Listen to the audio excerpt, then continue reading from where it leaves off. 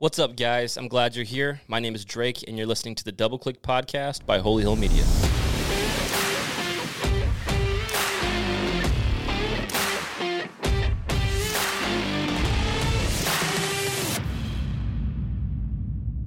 All right, brother. Dace Kime. Man, first of all, the last time I think I'd actually seen you in person was in a gym playing basketball in some weird church like years ago. My little brother was playing basketball. That was a long time ago. It's probably like literally 8 years ago. Had to have been. And then before that, I don't think I'd seen you since high school, man. I think so. Completely different lives we're both living right now, know. Man. So I just want to start from like back in the beginning, man. Like I knew you from as a baseball player, right? You were an upperclassman. It was always like, this is the guy to be. This is the guy to act like, dress like, all that other stuff, man. And I was like, you know what I'm saying? And then I started working out with you guys. Like I was like it was like me and Ziggy. Yep. As freshmen working out with the seniors and stuff like that. You guys were ruthless. Yeah, we were both like 40 pounds lighter back then, too. 100%, man. It's a problem, but it is what it is. We have excuses now, kind of. 10 years for me since high school, man. And it's been about 14 for you. 13 years. Yeah, 13. 2010 was when you graduated. 2010's also when you first got drafted. Yep. Let's talk about that experience really quick because, and I know we're kind of just getting right to it, but man, there's such an energy, such a narrative built around Defiance baseball, man. There's like big shoes to fill with any athlete coming into the scene, but you especially like were on a lot of people's radars back then. I mean, at a young age, people knew you were kind of separate. You were a little bit better than the rest of the kids, definitely bigger than the rest of the kids, throwing harder than the rest of the kids, all that stuff. You hit me in Little League, by the way. Oh God. You're not the only one. It's okay. I'll take my apology later. I've got some pretty famous hit by pitches in my life that ruined a lot of MLB careers that way. Oh my God. We need to talk about that. All right, done. Honestly, you came back and pitched. We are completely off, but that's perfect. That's okay. You came back and pitched my senior year before we went to state. Yeah. I snuck off a little blooper over second base. I remember that. Do you? Vividly. I remember that. I honestly figured you would deny it, and I would have nobody to have my back on this. Nope. You remember it vividly. I remember it. What was I was pretty upset about it. I was like very dejected with myself, but I was also like really pissed off. I was like, "Oh boy!" Like, well, because up till I know, right? Up till then, like we were actually pissing Coach Held off because nobody was hitting anything. Nobody's making contact. Everybody was scared at the plate. I've already been hit by you. Now, it was like 8 years before, but I'm like, hey, let's do this thing. But in this, all that said, man, like the magnitude of Defiance baseball, first of all, what did it mean to you? Where were you at? Give me the experience of like when you got the call that you were getting drafted out of high school.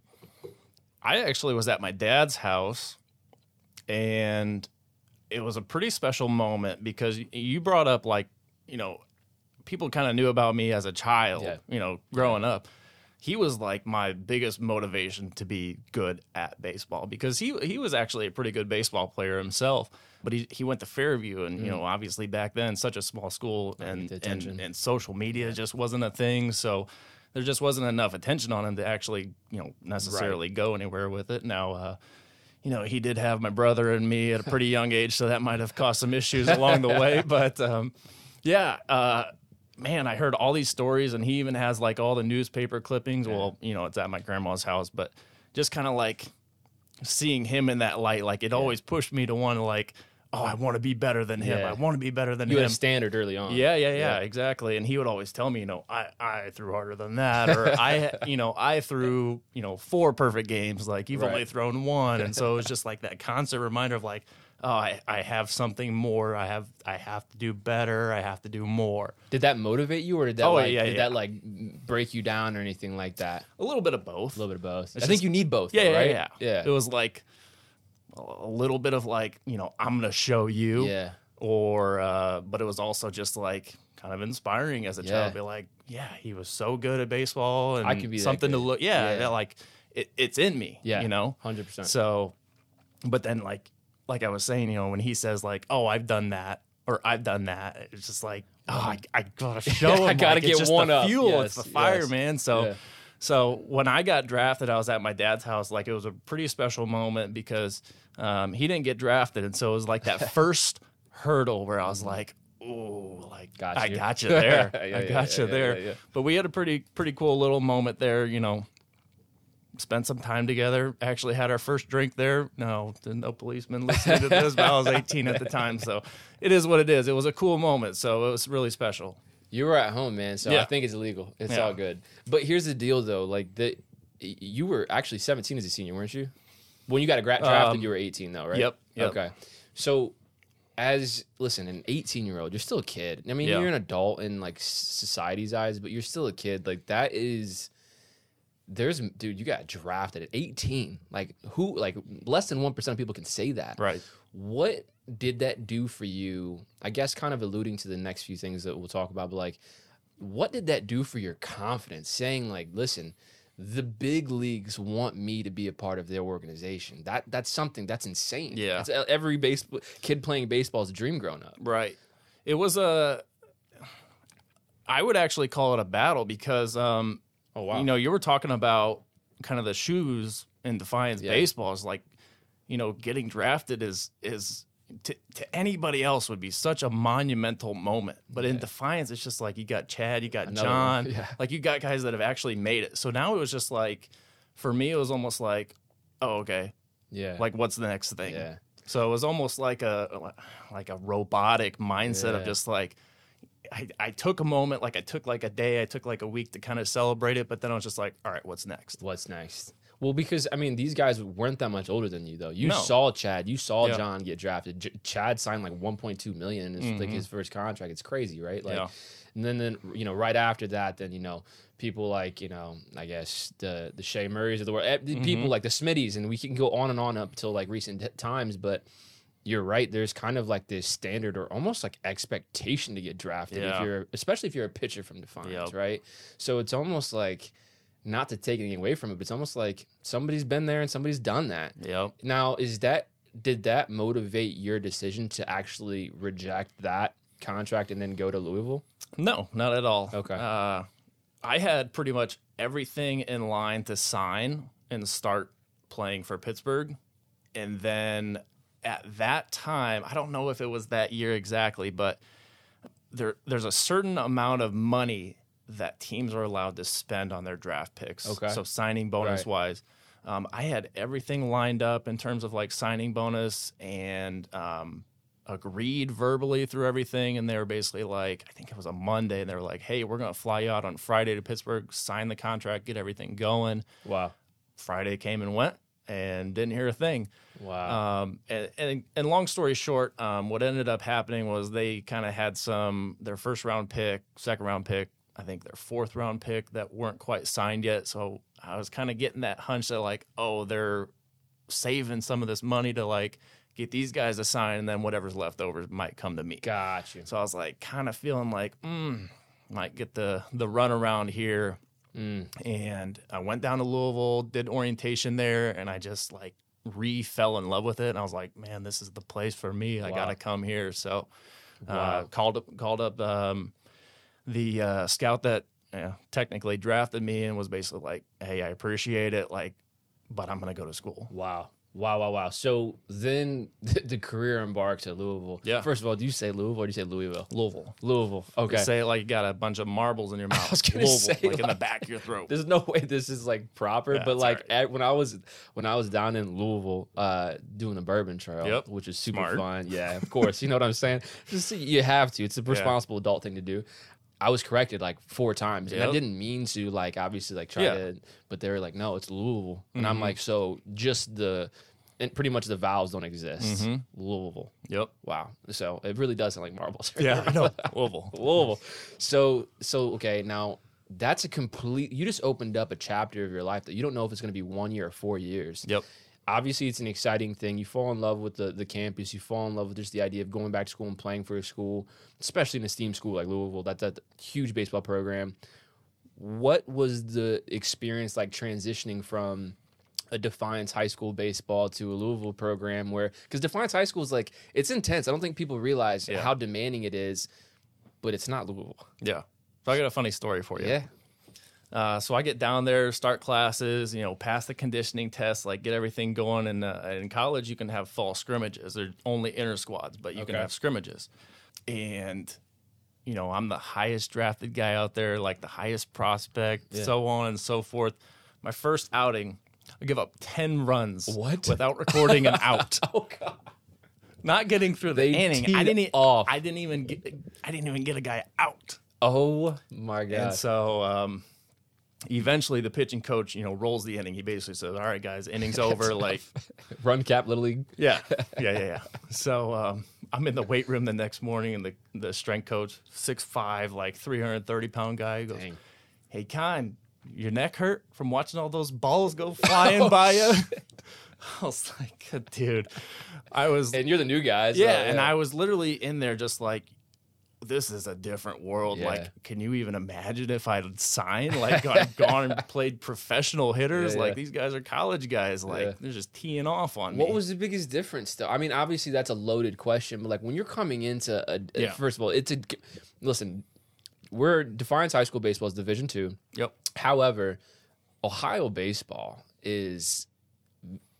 it's elite. Like it's high pretty school, good. It's for high school ball, right? Now you go south or you go west, and you've got some clubs that are just like you got the St. Jesuits and on and on and on. But it's a pretty competitive area for baseball, especially Northwest Ohio. So when you transition to college ball, D1 Louisville, like what's the biggest difference? Is it just the caliber of athleticism and training, or what is it? There's the way that I like to say things to people is that like every level you go up, hitters, I should say, get accustomed to things. Okay.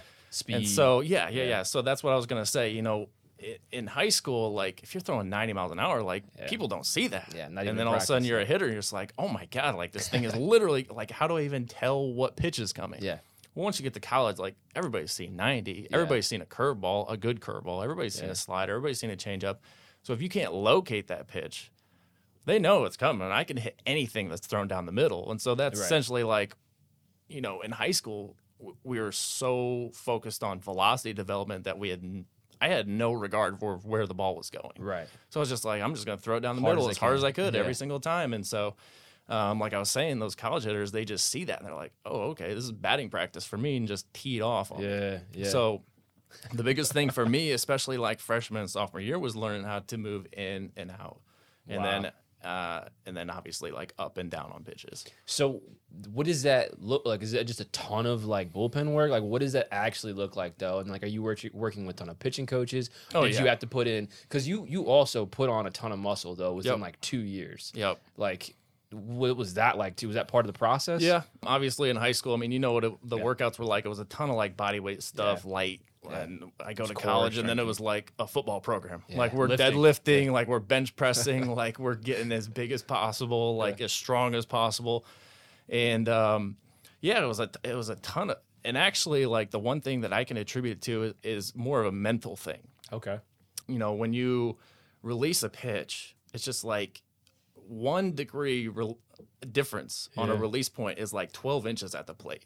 That's and insane. So you have to like just feel your body. It's like a mind-body connection where you're just like, you have to feel that repeatability. It's just about consistency. And that's going to come up as we kind of keep talking because, even in the minor leagues, like the physical difference between a guy in like low A versus in the bigs is like less than 1%. The biggest difference between a big league pitcher or hitter and a minor league pitcher or hitter is just consistency. Wow. Can you do it every single day, pitch after pitch, like inning after inning, like no matter where you're at, you have to be a robot about it. You're just like, can you feel it? Can you do it every single day in out?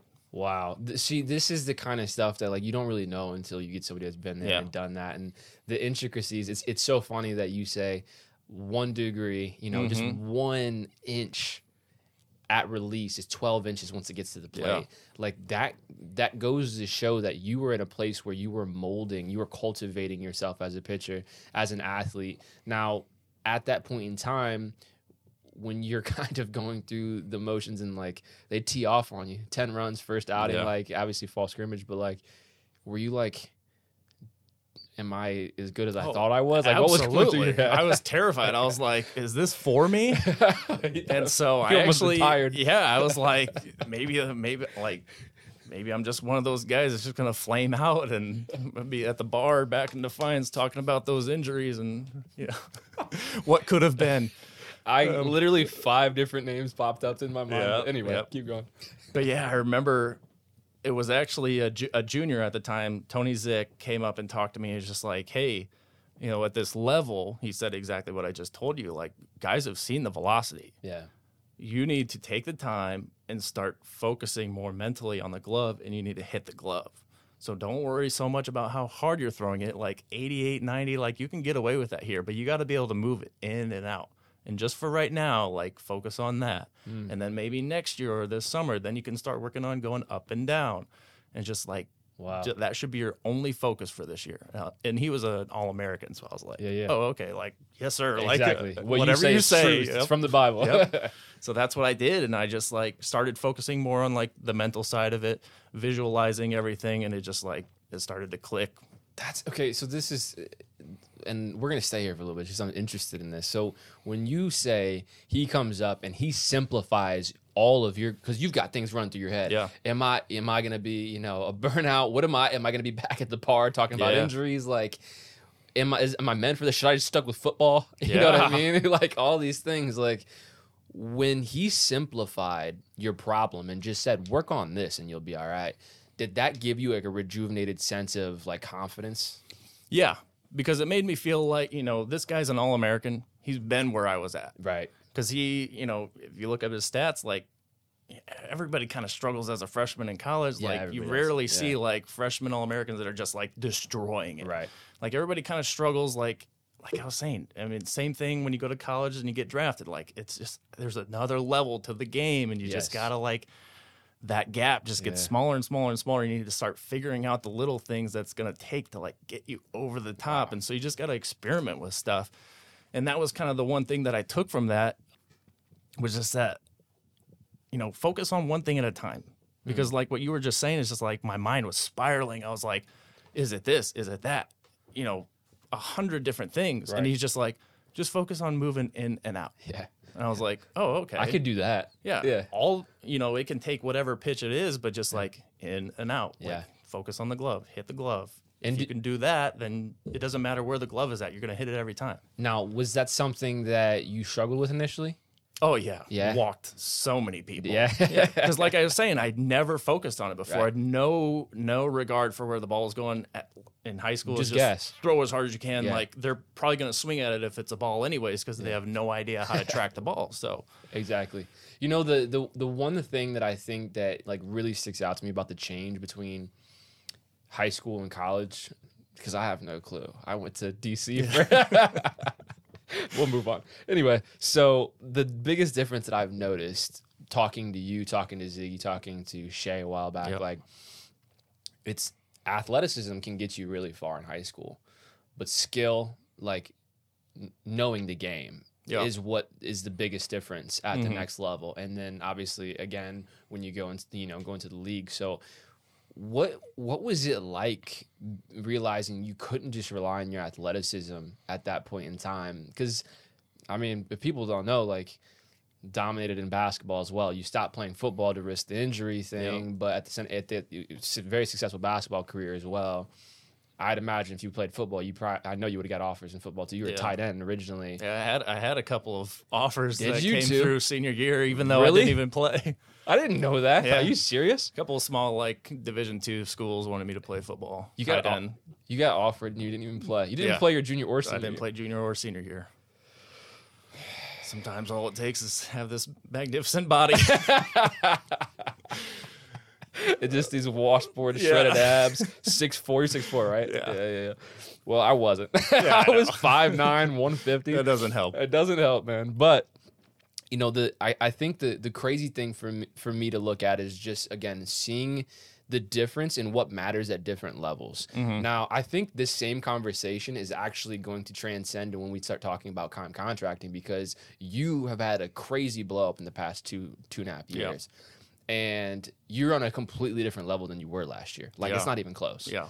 So when we talk about these incremental stages of growth and like these different perspectives of what it takes to be successful at each level, you know, what I guess let's just go back to that college journey, because first season, again, lots of walks. You're trying to find yourself as an athlete, a college athlete, which is completely different. But what happens as time goes on? Because you don't get drafted till 2013, which means that you had 2 full seasons, correct? Yep. Okay. What was it like those next 2 years then? Obviously, you learn into left and right and then up and down positioning and accuracy. Yeah. But what was it like? It was just, so if we could backtrack just to like my freshman year of college, like I did okay. Like I threw, I think, 25 innings, but I was always kind of like I was saying before, you know, I came in as like the highest drafted guy, top prospect. Well, I went in after the season to our head coach, and he was basically like, hey, we're going to send you to the Cape Cod Summer League, which is like one of the most prestigious summer leagues that you can play in. That's like huge. You're going to be playing against like guys that are literally going to be first-round picks in the next year, and it doesn't happen for freshmen. Like, it's usually sophomores going into their junior year because then you're going to be draft eligible, so tons of scouts are going to see you. Right. So I think I was I was the only freshman that went out there. If any of the guys are listening to this, I apologize if I forgot about you. Jeez. There was 2 other of them. Yeah. I'm pretty sure I was the only freshman that went out there, though, and just like playing against that level of competition was another hurdle for me. So it was like, you know, I did terrible. Yeah. Well, let me backtrack really quick. My first outing, I actually had a no-hitter going through 5 innings, and so that was pretty cool. In the Cape Cod? Yeah. But the rest of the summer was horrible. Okay. I just got lit. Okay. So that part was it was a learning experience because like I was saying, it's just another level. Every hitter was so patient, and they were hunting one pitch, one mistake. And then I was just like, it took all summer for me to finally realize, like, oh, like, I can get away with this. And then all of a sudden they tricked me, and they're like, I'm going to throw that same pitch again. But they were hunting it. And then they're just like, I was looking for that one again. That. Exactly. That's crazy. It's a mental game. It wasn't crazy. Even, so it transcended, like, the physical game, and it was like, can you play mind games with people now? That's crazy. So because everybody could start to execute physically, everybody could they're on the same level, put the barrel on the ball, everybody could hit the glove, but it's like, okay, I got to throw it in the strike zone. I'm literally offering the ball to the hitter, right? So it's like, can the hitter essentially trick me into repeating that same thing? They've already seen it. So then they're like, oh, okay, I got that thing timed up. Can I, be a little late on this pitch and have him throw it again so I got it timed up? Wow. It's crazy how... It's poker. It's a chess game. Yes. And high school baseball is checkers. Yeah. And same thing, like once you start getting into... I can't even watch baseball anymore. Yeah. Like with people. Sure. Because I sit there and I'm just like... analyzing the whole time. I'm like, watch, he's going to throw this slider again. It's going to get lit. Throws a slider... double off the wall, and I'm just like, tricked him, man. Yeah. He was tricking him the whole time. Like, he was ready for that slider. Like, that's crazy. That is crazy. It doesn't even become a physical thing anymore. It's all mental. That is insane. So, okay, so the Cape Cod League, you're getting lit up. Yeah. You know what I mean? These guys, and for people who don't know, these guys are more than likely getting drafted the next, and usually within 1 or 2 rounds. Yeah. Coming from this league. Like, this is prestigious, as you said earlier, which is an honor, and it's great exposure for you. Yes. It's great reps. But, like, what does that mean going into season 2? It was just a confidence thing. Okay. I was like, I went into my sophomore season literally like, I just faced the best hitters on the planet, at least in my age range. Like, I can take care of these guys. Yeah. So then my sophomore year, I had a lot better season, and ended up going back to the Cape Cod League as a sophomore, and I was just like, okay, like, I got this now. Like, It was just the exposure, like, hey, you can do this, sink or swim. Yes. Whether you sink or swim, still you're learning, like, just keep learning, and, like, fail, adjust, succeed, fail, adjust, succeed. Wow. That right there, hold on, I don't want to move too fast past that. Fail, adjust, succeed. You have to fail in order to learn how to adjust and then succeed. Yeah. Now, I think that this is probably why it makes perfect sense that you're an entrepreneur now, because it takes the same elements to succeed. Exactly. And so it's transferable, right? Mm-hmm. Now, here's the deal too, though. You were a successful high school athlete. School wasn't a problem. Right. It was pretty much butter. Yeah. 4 years, okay? And before that as well. But you get to a level where you have to learn to fail and actually be okay with it. You have to change your relationship with failure. Now, there was probably a lot of micro moments that led to a bigger conclusion for you, like, okay, I do deserve to be here, or I have what it takes to adjust, or let's simplify the problem to, just finding accuracy left to right. The little adjustments end up changing your response to failure to then say, I failed. Why did I fail? I'm coming back. Yep. Right? Now, was that a difficult thing for you? Did you see athletes that couldn't do that? All the time. Okay. You as anybody listening to this, if you watch, a high school kid and then all of a sudden they get to college, like, you can see either the switch, it flips, or it stays off. Wow. Because everybody experiences failure at some point in their life. Absolutely. And you either respond in a positive way, or you shut down. Why do you feel like you turn that switch on? I want to say I had no other choice. I felt like, I had the entire town behind me. I'd never experienced failure in high school. Right. So I got to college, everybody's like, oh, you're the next biggest thing. Yeah. So I kind of felt like, look, you can't give up now. Yeah. Like, you've made it this far. You can't quit. Wow. So you felt like in college, that was the thing. I was terrified to be that guy that just was the next big thing, and then just hit his first speed bump and then just shut down. One thing you said before we started is just the concept of not quitting, right? Like, you, what do you attribute your success to? Not giving up. Yep.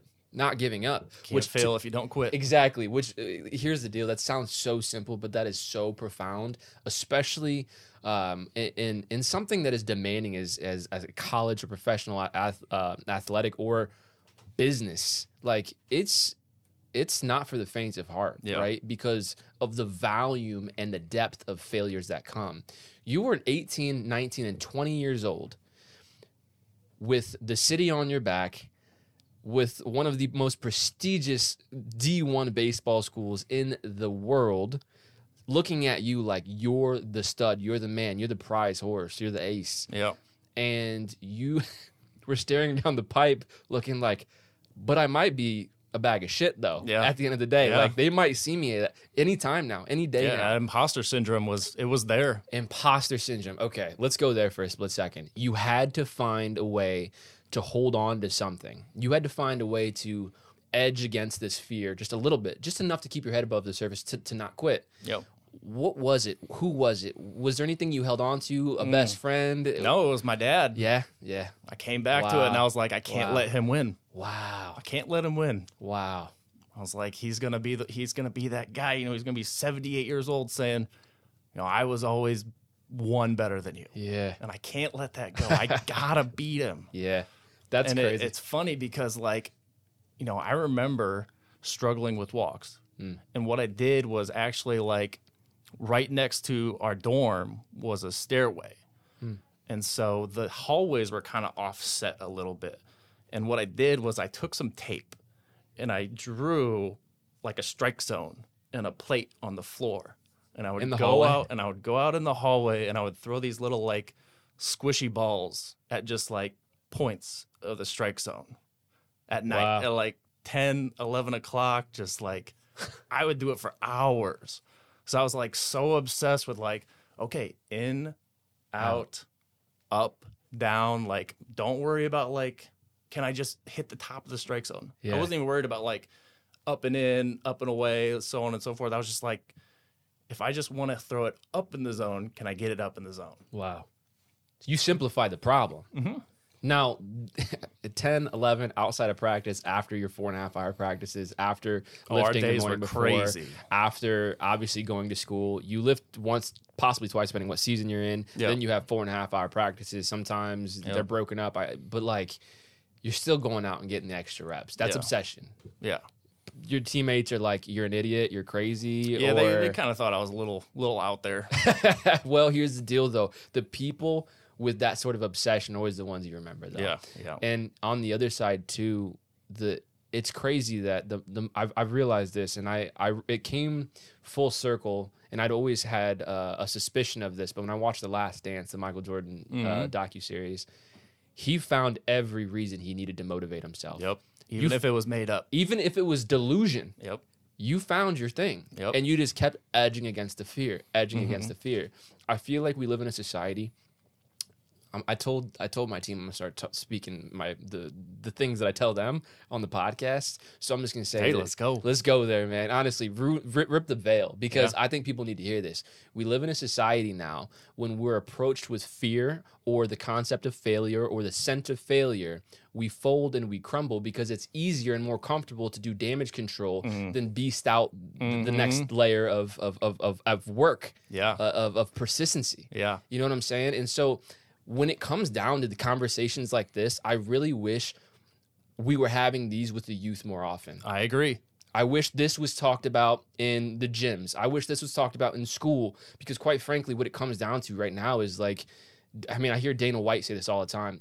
All these young men and young women in the world, you're living in a world of, I'm not going to use the word he used, but I know softies. exactly which one you're talking about. You know what I'm talking about? I know exactly which speech you're talking about. If you're just a little bit of a beast, you're going to win, because nobody can persist. Nobody can get up after they're knocked down. Their egos are too soft. Yep. They can't, their emotional propensity to success is completely hinged on what feels good. Therefore, you can never amount to anything, because success doesn't feel good. You are speaking to my soul Come right on, now. then. I am ready. I'm ready to go. This is the other day. All hyped up on Mountain Dew. Yeah. I knew I shouldn't have had that coffee. I knew I shouldn't have, because I would have been bouncing off the walls right now. But so I was talking to somebody the other day. It was raining. What was it? Yesterday? 2 days ago. Yesterday or 2 days ago.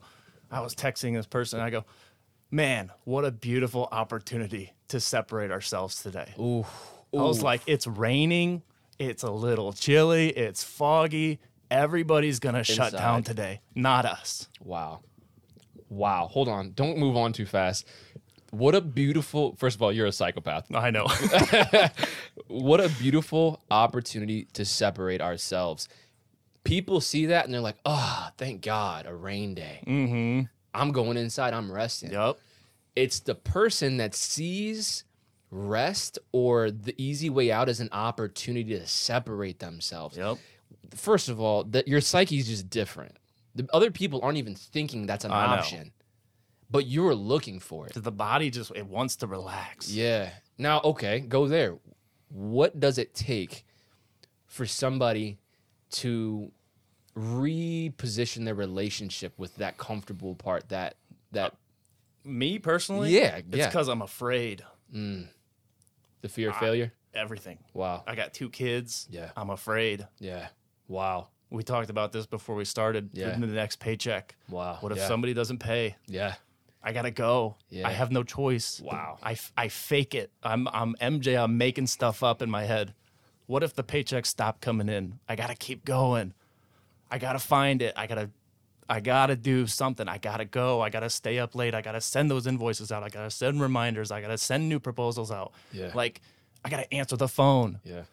How many people have, I think you talked about this with somebody, but just like, I get so many people that call me and I answer and they go, whoa, I wasn't expecting you to answer. Actually answer your own phone. Yeah. I was like, what do you mean?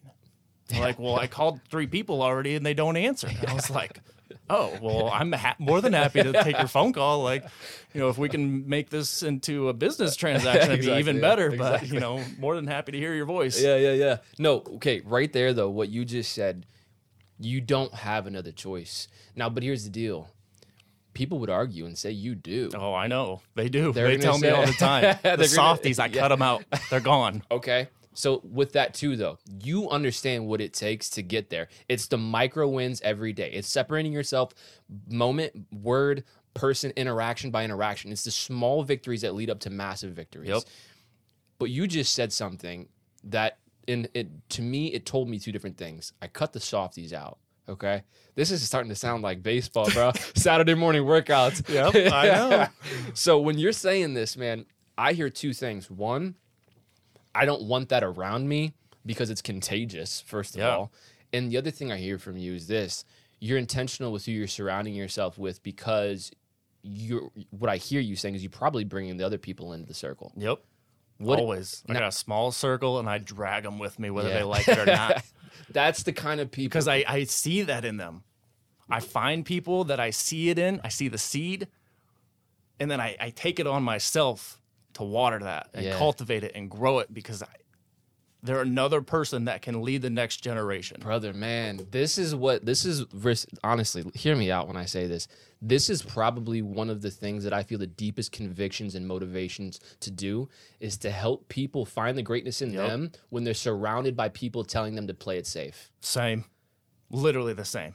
We might have to start a podcast, my guy. Hey, let's go. Let's do it. I'm up. With all that time we don't have. Let's do it. 3 a.m. Yeah, whatever, man. It's the little things, right? Listen, when we talk about separation, when we talk about removing the softies, when we talk about the small victories, when we talk about answering the phone, it is what separates you from the next guy. Now, this can go one of two ways, and I'm going to let you pick whichever way you want it to go. We can either talk about how that relates to transition from the second year in college to getting drafted by Cleveland in 13, or you can take it the route of what you're doing in business right now. We can get to that later. We can get to that now. Which one?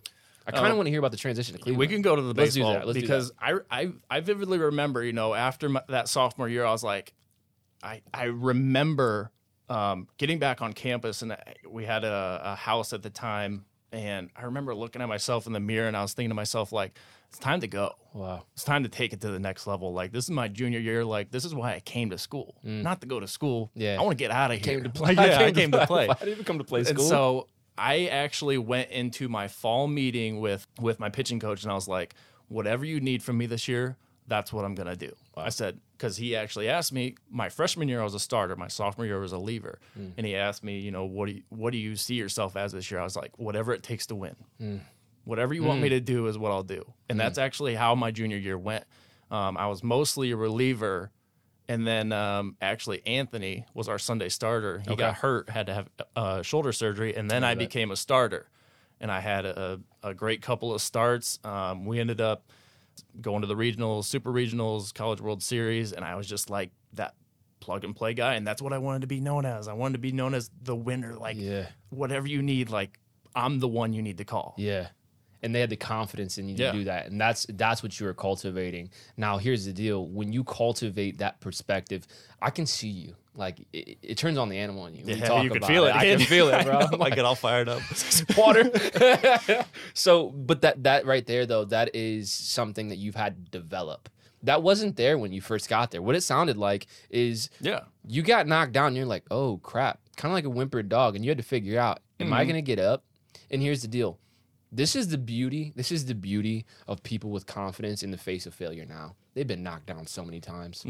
It's not that they avoided failure. It's that they welcomed it. Yep. At this point in time, you're transitioning in your career to saying, I want to be that dog, that guy that you call on, the guy that comes in and gets the job done. Failure is just an uncomfortable feeling. Yeah. Like it's not anything more than that. Yeah. Like if you've ever walked outside and it's like negative something degrees outside, it's just a temporary thing. You're going to go back inside. So is failure. Wow. Like you're going to feel it and then it's gone. Like you can't dwell on it. You can't spend time on it because if you do, that's when you lose. The reality of failure is self-imposed. Yeah. 100%. What it does to you is completely in your control. It's no different than a kid being afraid of the dark. There's nothing there. It's a delusion. There's nothing in it. You just said fear is just an uncomfortable feeling. That is all it is. And the crazy thing is like what you were talking about before we started recording is like failure is also the opportunity, though, to get to where you want to be. Yep. As that comes to junior season and you say, I just want to be that guy, what does that do to your performance? Because it seems like you're playing more loose, right? Yeah, it took me to another level. Wow. Because I didn't care anymore. I didn't even care about the results. Wow. I just wanted to hear on that walkie-talkie, get Kime ready. Yeah. I was like, all right, let's go. Another chance to compete. Yes. Because I just wanted to be out there playing. I hate watching baseball. Yeah. I hate watching that. baseball. It It drives is me so nuts. boring. But when I'm out there and I'm playing, and you know this, like, it doesn't matter what I'm doing. Like, I could be playing checkers or Competitive chess stuff. with you right now, and I'm like, I want to win. Like, I don't care. But as long as I'm playing, like, that's all I care about. Yeah, I don't think you probably don't remember this, but you know how we had bubble gum in the back of the dugouts? Okay, well, it was in there during a summer workout, and we were playing this thing. We had different donuts set out in the turf, and it was after a workout. And I think I was going with you and AK to, I don't know if we're going to beat up or what we were going to afterwards, but we were throwing bubble gum to see who can get in the donuts. I won the first 2 games, and then you stopped talking. And then I didn't win again. Yeah, after that's that. usually that's the pretty You stopped common having occurrence. fun. Like once people hear, they're like, "Oh, he stopped talking." They're like, "Oh, okay, it's on now." And we were just throwing bubble gum in the donuts. The funny thing about it was like we were just joking around, just kind of playing around for a little bit, and then all of a sudden, like you stopped responding, and but you kept picking up the bubble gum, and I was like, okay. I just realized that that's who you are. One of my favorite memories with you is that we would always me and you would just compare our forearms after doing the wrist roller thing. I was wondering if you were going to say that. Bro, do you see this? Bro? Like, you feel how hard our forearms are? Yeah, 100%. Such gym bros at that time. 100%, bro. Just big forearms and ripped abs. Nothing else was big. I know, now. nothing. We're just knocking out like 60 push-ups at a time. Though. Or, dude, when you got so mad because my dad introduced the tire and the sledgehammer to Coach Held. Do you remember that? Yeah. Yeah, and dude, But then I loved it. Oh my God, I love it to this day. it's my favorite thing. Yeah. It's my favorite thing. But I chop wood now on purpose for my dad. do you really? On That's purpose. a workout. Dude. I love it though. Jeez. Which is just a regular axe. Well, like, it's like a maul, it's like a heavier axe. Well, but sure, but you're swinging it. Yeah. He's got like the wood splitter and everything like that. I'm like, no, I got to get a workout in today. Like, let me swing that thing. I tell you what, man, that tire, the flip, the big tractor one, that helped my explosiveness so much. Yeah. Like, it was insane. Now, not to talk about the working out things. We were so but- ahead of the game back then Well, I mean, do you and remember? didn't even know it. Had no clue.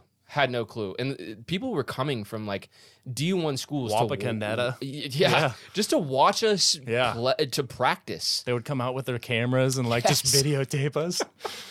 Wasn't creepy at all back then. I was 15, dude. Yeah, I know.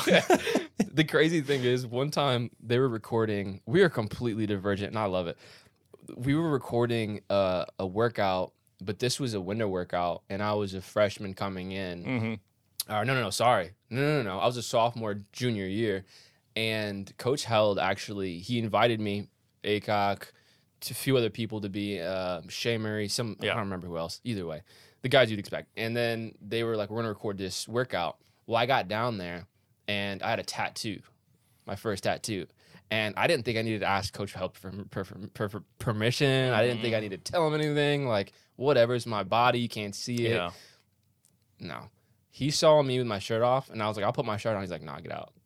He didn't even let me record the video. Dang. I wonder if he remembers. I hope he listens to it. Coach Weaver's coming on in a couple of weeks, too. Really? Yeah.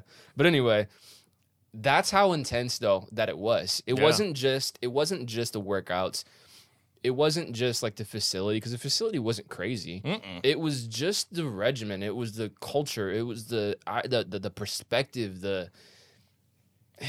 What was it? Like, what actually was it? It was literally built to break you. Yeah. Wow. And Yeah, it broke well a said. lot of people. Yeah, it did.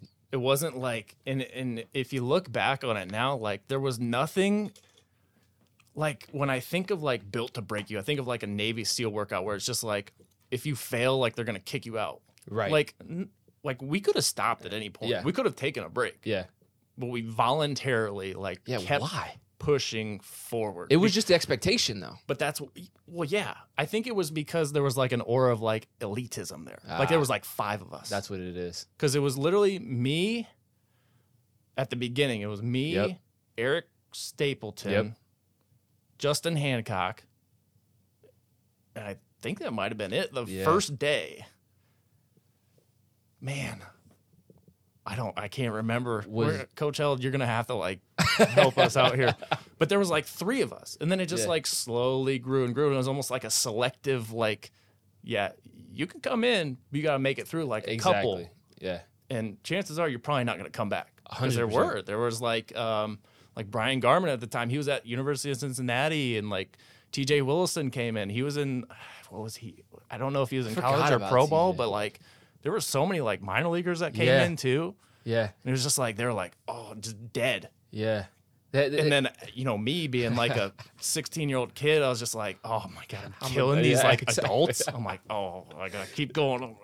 Dude, the drive is unreal with you, Yeah. man. I remember when you were a senior and I was coming in as a freshman, and it was actually my first experience wasn't baseball. Now, I'd always, watch you playing when I was younger and all that, and played against you in Little League and all that, but my first interactive experience with you, besides mini Bulldogs, remember that? Yeah, I hated you. I hated you. Anyway, we'll move on. Oh my God. Yeah, we'll move on. Anyway, yeah, you would be the one actually at Mini Bulldogs. We'd set up and just do just elbow jumpers. Yeah, you come up, boom, stuffing everything that I shot out of nowhere. Yeah. And I'm like 10. Yeah. You're like 14 or 15 years old. I'm like, who is this guy? Anyway, I must have been having a bad day. It's all right. It is what it is.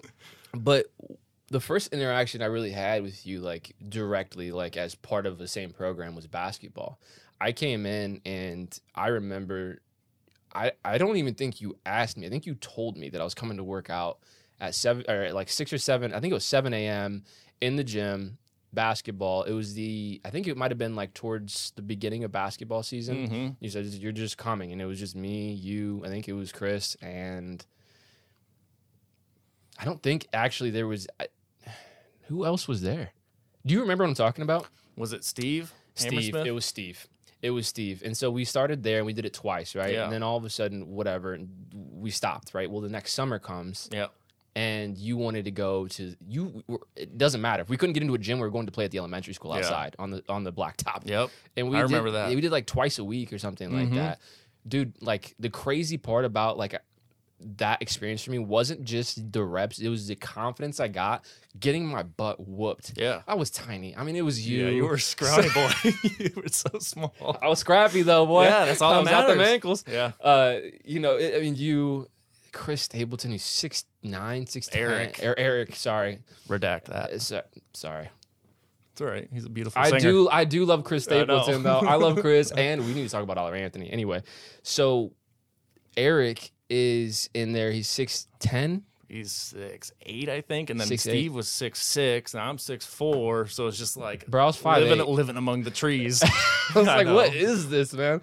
But it was the confidence that just getting speaking to failure. Yeah, it was actually, I got used to just never actually winning. Yeah, so it felt different. But when you're at such a disadvantage, you almost like necessity breeds ingenuity. So like you have to figure out a way to succeed, even though you're at like such a physical disadvantage. Yes, dude, that's exactly what it was. And so now all of a sudden, towards the end, now I can start. Oh, now I know how to avoid the same problems. Yeah. And then it's like, how do I be productive? Yep. And so then come time for us to start, and I think that was 8th grade going to freshman year. And then we started working out. And I was hustling because I was working out with you guys the summer leading up. Yeah. And then winter comes around and people didn't like that. I'm running to the front of the line. They're like, no, these are the seniors. I'm like, Preston Pixler, you lazy, bro. Yeah. You run if you want to be at the front of the line, right? And it was different because, like, you didn't care, but he did. And then Cameron Schenkel did. I'm going to call them all out. You know what I'm saying? Josh Scott didn't like it. Yep. But that's what kind of happened. Now, these are all those guys I explained. I respect those athletes. They were the ones I was looking up to. So then I got a chip on my shoulder, right? But that was the drive. That was the introduction to what I was experiencing from you, which it sounds like it never left you. And it's kind of crazy, though, because of the intentionality, going out of your way. Who wants to show up and work with me in the hallway, putting the same thing I did with your brother. Jarrett, too. I still remember to this day, like walking into that study table and just like, I'm going to be at the weight room tomorrow morning, like 5 a.m. Show up. Yeah. And he was there, and so was Javin Newton. The only two that ever came. Wow. That's crazy, man. And I appreciate you pulling that out in me because going into school like Defiance with athletics, like it's intimidating. Like you're like, I didn't have a big brother that went to school and played anywhere. I didn't have any taste of it quite yet. And so like going in with all these expectations in athletics, you're like, dude, I don't want to screw this up. Yeah. But I knew not to be able to get to the next level, I had to work with the next level guys. Yeah. And you kind of just created that door, opened it. I had the same opportunity. Yeah. Tyler Burgoon. Yep. Yeah. He was a dog too, man. He was gritty. Yeah.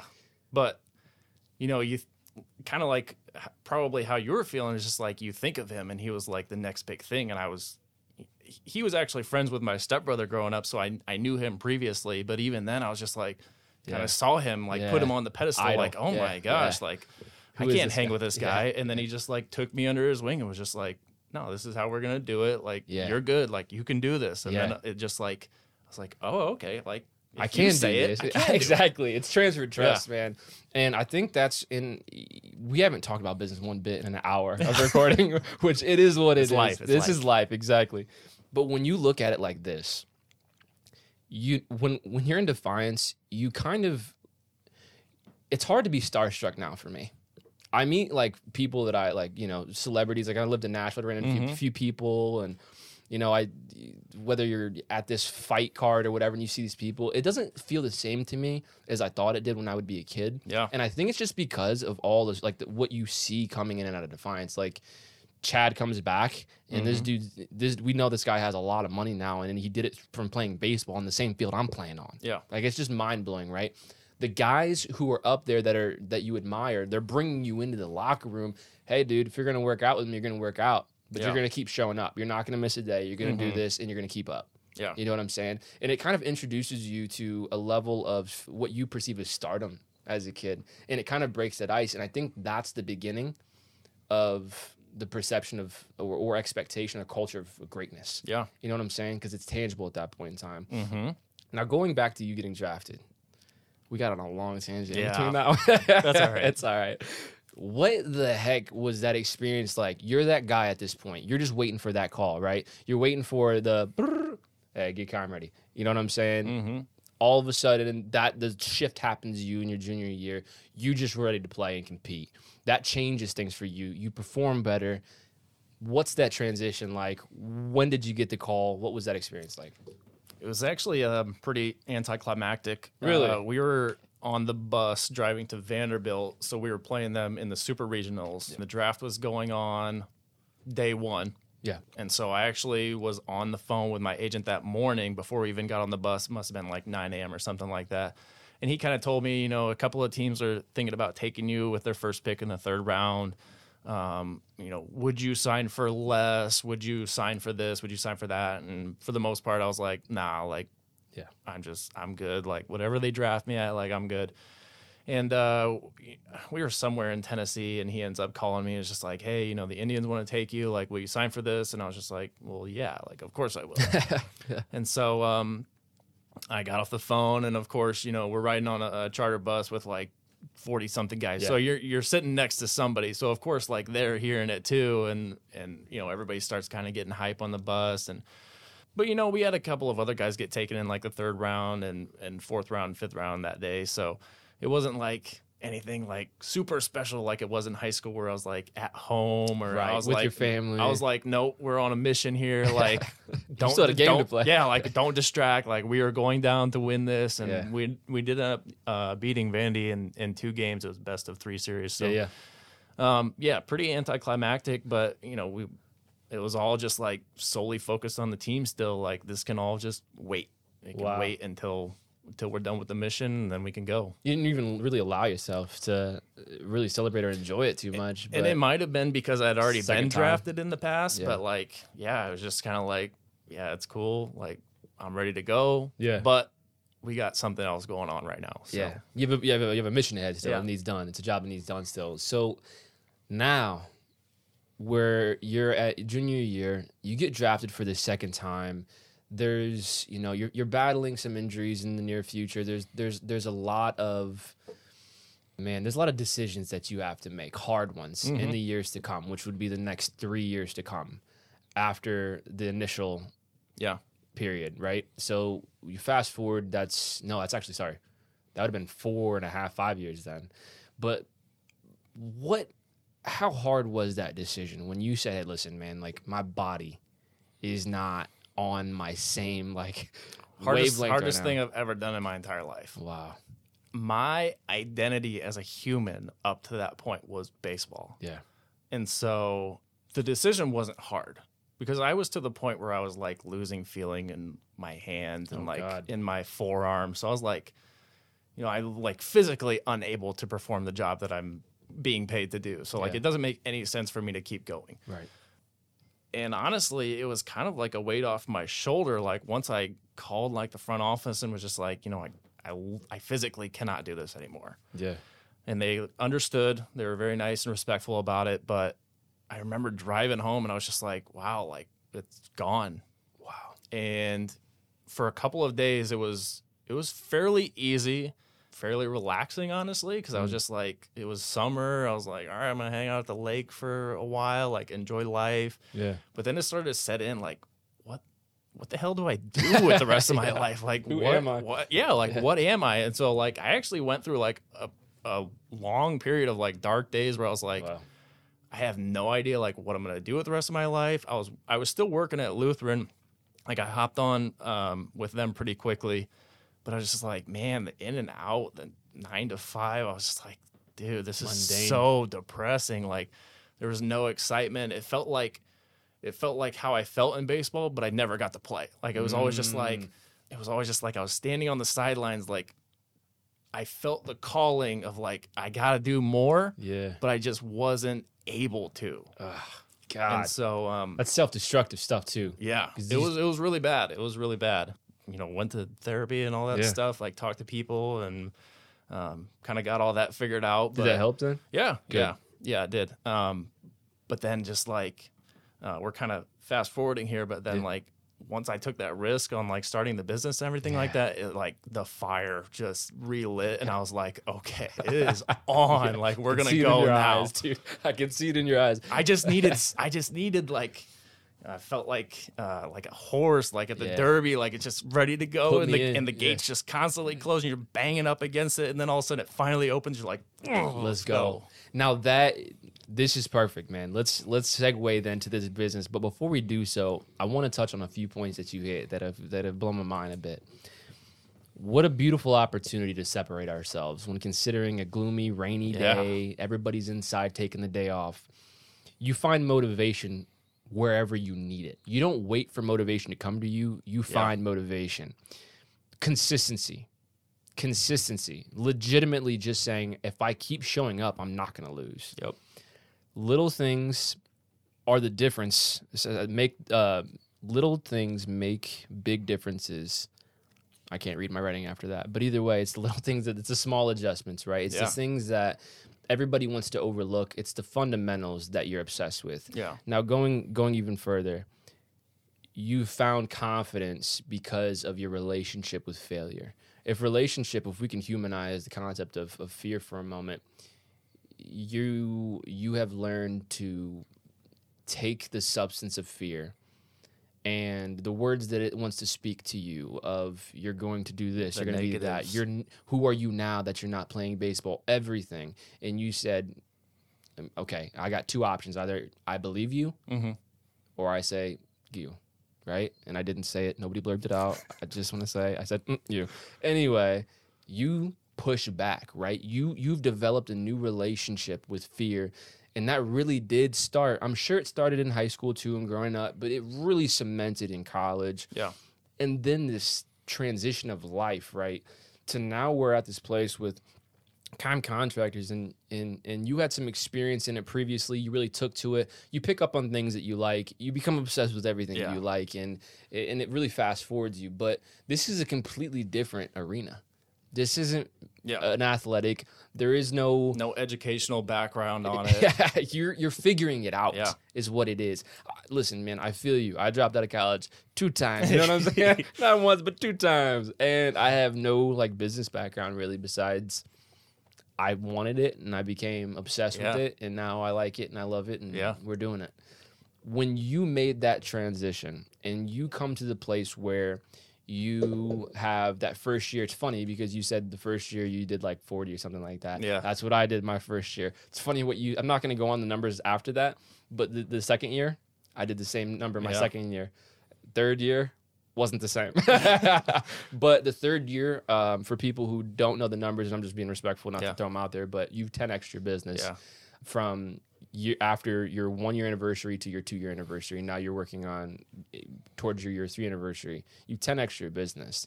There was something that changed, and one, it was operating in the commercial space as well, not just residential contracting.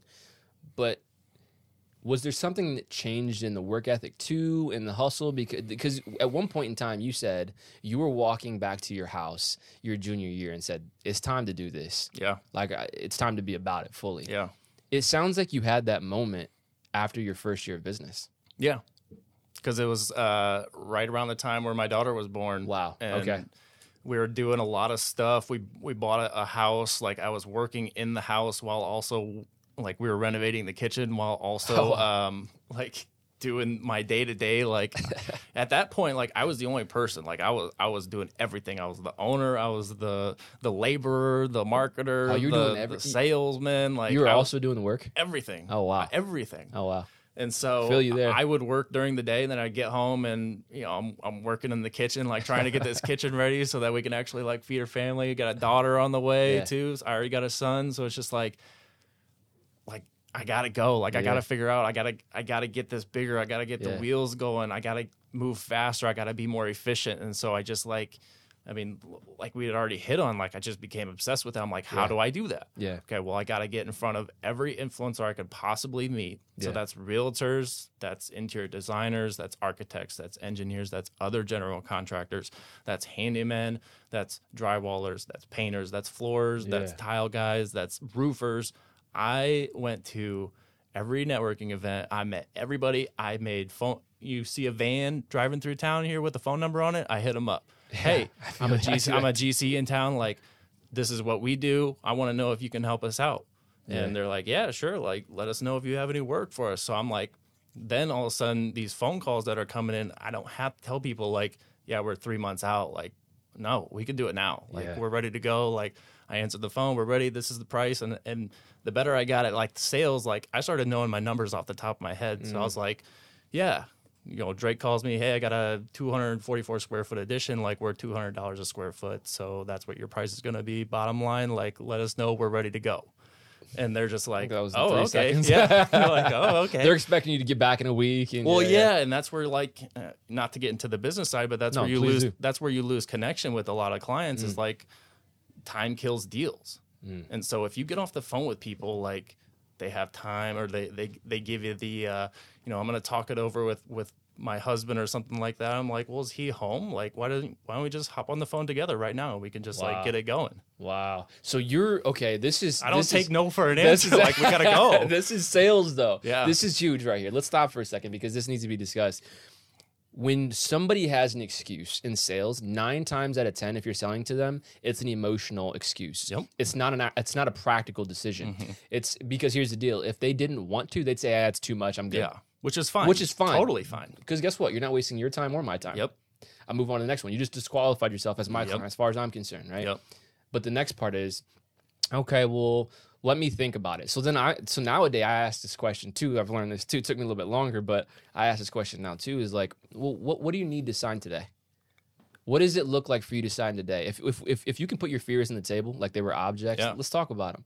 Well, it's the price. Okay, well, if we're considering the price, if we're talking about a specific number that makes you feel uncomfortable, let me ask you this. What do you need in return to make this number not feel so bad, right? So you start breaking apart the fears, and you start realizing they're just practical questions that they're too afraid to ask. Yeah.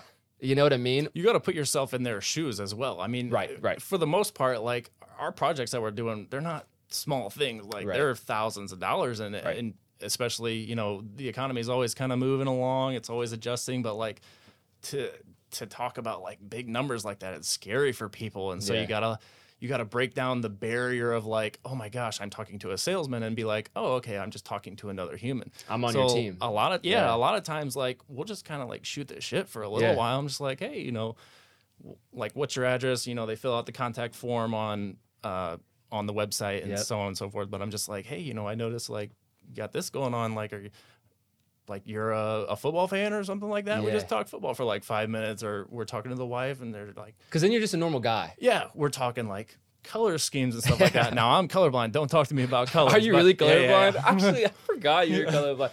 So don't talk to me about colors. But it's just like, you know, even if we don't come to terms on like moving together with this project, but like I would be more than happy to help you with like any other decisions along the way. Yes. And it's just like, I have an architect, like they'll do drawings, and we're not like, if you decide to use another contractor, like we're not going to be like, oh, those are our drawings. Like you can't use them. Like I will help you no matter what. Like I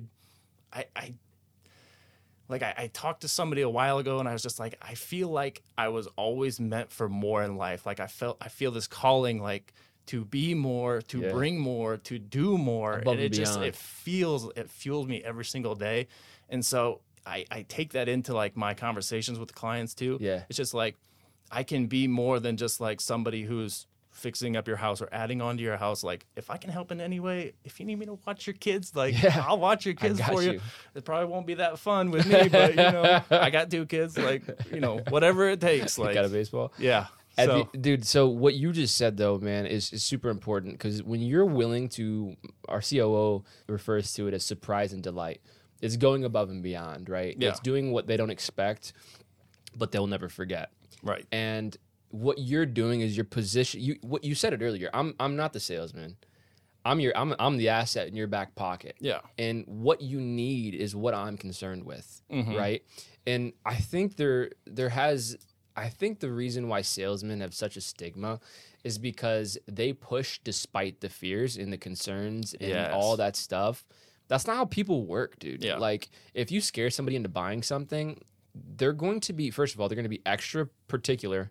And the other part is this, like, they're not going to come back. Yep. They're not probably going to refer you. It's the relationship that goes above and beyond. I'll be honest with you, like, there's people that have referred Holy Hill Media and they've never used us, but they have a relationship with us. You know what I'm saying? Like, that's what you want. And then when you're talking about connecting with the connectors, that is massive in sales. That's a hack right there. Don't just go sell individually. Find the people who can connect you with the business.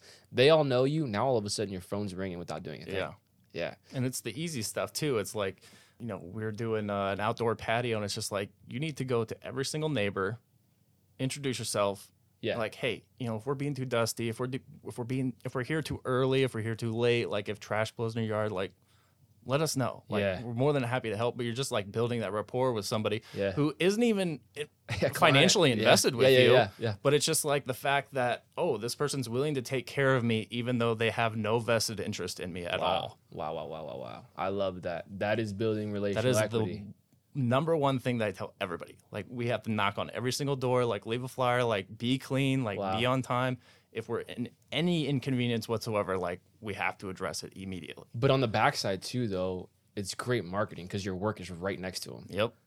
That's it. Okay. This is good. So at the end of the day, let me ask you this too. As a business owner now, you went from the solopreneur, did the same thing, and then I realized, man, I'm a lot better at certain things than I am other things. We need to get somebody else in here to do this thing or do that thing. Are you a salesman, business owner? Are you the relationship manager? What is your thing that like makes Dace? I feel like I'm probably the salesman. Yeah. I'm a pretty charismatic guy. Like, I can talk about pretty much anything. I'm pretty easy to get along with. Yeah.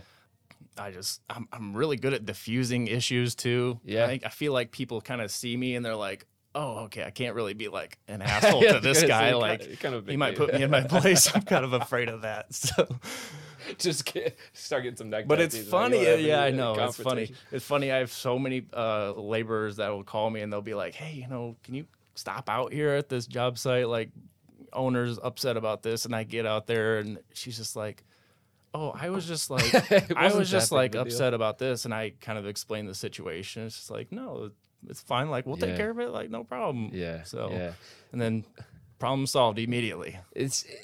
But here's the deal. It's the intentionality of going out there that makes the difference. Though, yeah. You know? So let me ask you this too then. Sales too because of the competition? Oh, yeah, for sure. Okay. That's what gets me going. Feels me. Whenever I like get a signed contract or something like that, ooh, baby. Yeah. Listen, man, for me, like, okay, There's a few contracts in my mind, like from my memory, I have stored there. I know where I was when they called and said, we'll do it. Yep. I know where I was, what I was wearing, everything, what street I was on. One of them was Metalink Technologies, and I was driving, passing the junior high, right, going under that light that takes you towards the orthodontics, to the right. Yep. I was passing that, and they said, let's go. And to me, I was just like... Because here's the deal, there's levels, right? When you first, your next biggest contract, right. And then you start to ask yourself, well, how can we best serve all of these better? Yeah. How do we level up our operations, our product as a service, but our products, our sales tactics? Yeah. How do we, so then all of a sudden, again, it's a competition. It's never ending. Yeah. This is why I think business is like where the competent athletes should be. Yeah. Because it never ends. There's always something bigger, something next, right? Yep. And it's not just always like a dollar amount either. It's like, I have competition. Yeah. And you best believe they're on my radar. You know what I'm saying? No, it brings that next level of anxiety too. It does. You're missing out on that part.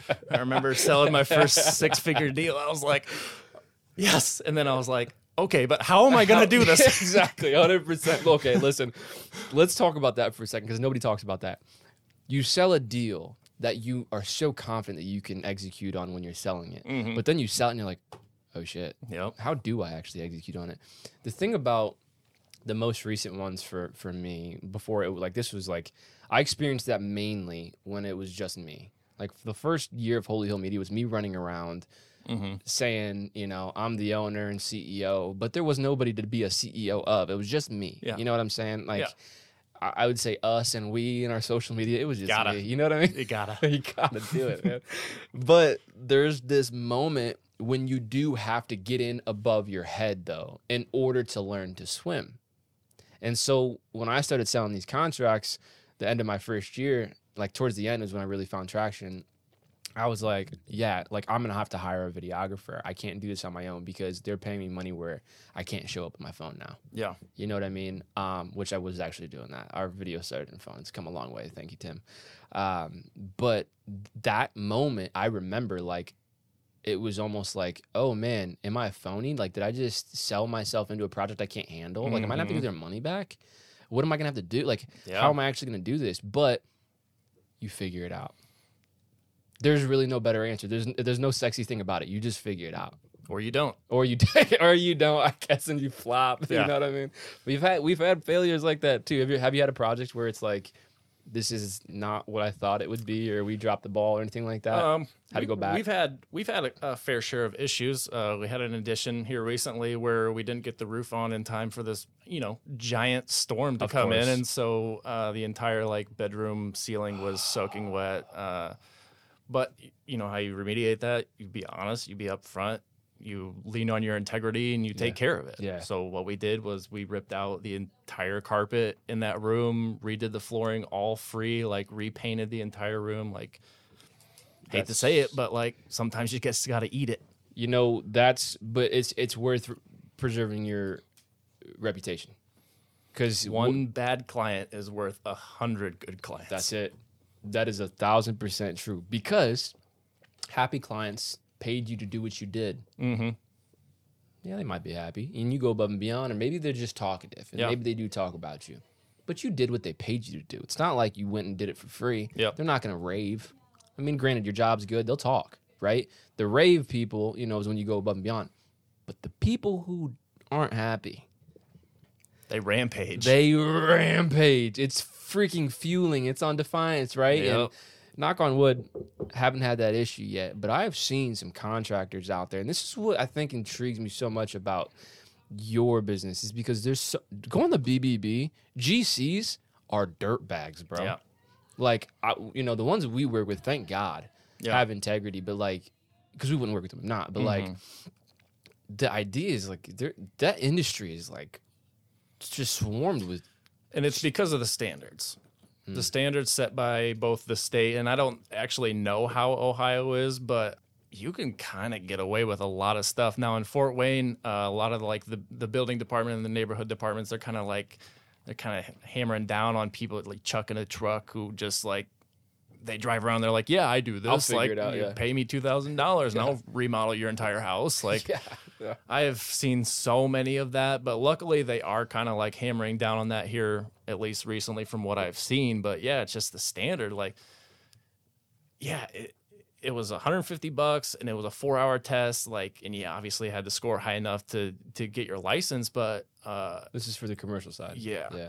But there's really no other regulations. Like, there's nobody else like you can kind of just do whatever you want, and if you get away with it, you get away with it, which is kind of scary because I mean, I've seen some flip houses that, you know, I walk through with friends or family, and I'm just like, dude, stay away from this house. Wow. I've even got some like buddies who are real estate investors, and I walk through houses with them, and I'm like, don't buy this. Wow. I'm like, I can already see, like, if you just take out this wood paneling right here, like, there is a mound of issues behind this wall.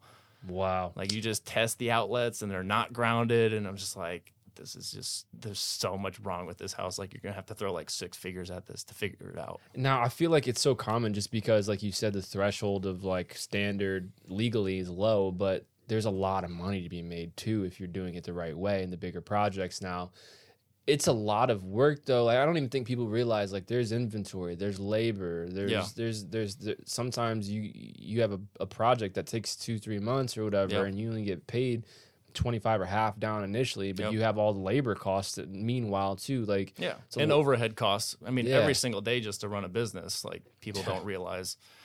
So I don't know. It's tough because, like, I get it. Like, people want to save money on stuff, but like, there is like that old adage, you get what you pay for. Exactly. And sometimes, like, throwing an extra couple $1,000s at something is just going to be worth it in the long run. 100%. And I think people are probably starting to wake up to that a little bit more. They are. And I think that's first of all, means something for the good guys, like, you know, the people who care about their clientele, like you and Holy Hill. It's like, what it comes down to is, like, you know, I think that, especially like considering the economy and everything like that, people are like, what's going to happen? Is the housing market going down? Is it going to go back up? Interest rates, prices, everything is so, we don't know. So I think people gravitate towards people they can just trust. Yeah. You know what I'm saying? Yeah. Like, it's a simple concept, man. Like, I realized the successful, like, the long-term successful business owners, and you could tell a dirtbag from a good guy. I mean, it's pretty freaking easy. Just in how they show up. Exactly. Yeah. Just seriously, like, people are ignorant to some of it, but I think they're willingly ignorant to some of it. Yeah. When these people show up and you see the good guy persist, he's not doing anything different. He's just doing the right thing more often. And it seems like it's so easy to do, but I still, to this day, get 2 or 3 phone calls a month from people who are saying, yeah, I paid fill in the blank $15,000 to do our bathroom, and he took the money and he left. Wow. And there's nothing you can do. Wow. Legally, you could chase after him, but is it worth it with, like, legal fees and everything like that? Like, Exactly. I've had so many people that are just like, I don't even know what to do. And I'm like, I wish I could tell you, but, like, you're kind of screwed. Like, either the lawyer's going to charge you, or like, if they can find the guy, like, who knows where he is? Like, the one thing I have learned about, like, people like that, or even customers like that, though, there's customers, there's some shady customers too.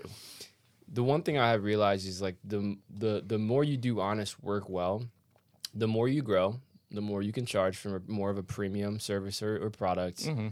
And also the better clients you attract, right? The better partners that you attract, things like that. And so I think part of it is just being, like, just doing it consistently, because, like, early on, man, like, even just in Holy Hill, I don't know if it was the same with you, but, like, I got a lot of different calls from a lot of different kind of people, and I had to field them all. So I'm like, I just need the paycheck. Yeah. Like, I'll do whatever you need me to do. If it has anything to do with marketing or business, like, I'll do it. You know what I mean? Like, matter of fact, I might clean your office if you need me. You know what I mean? Especially early on.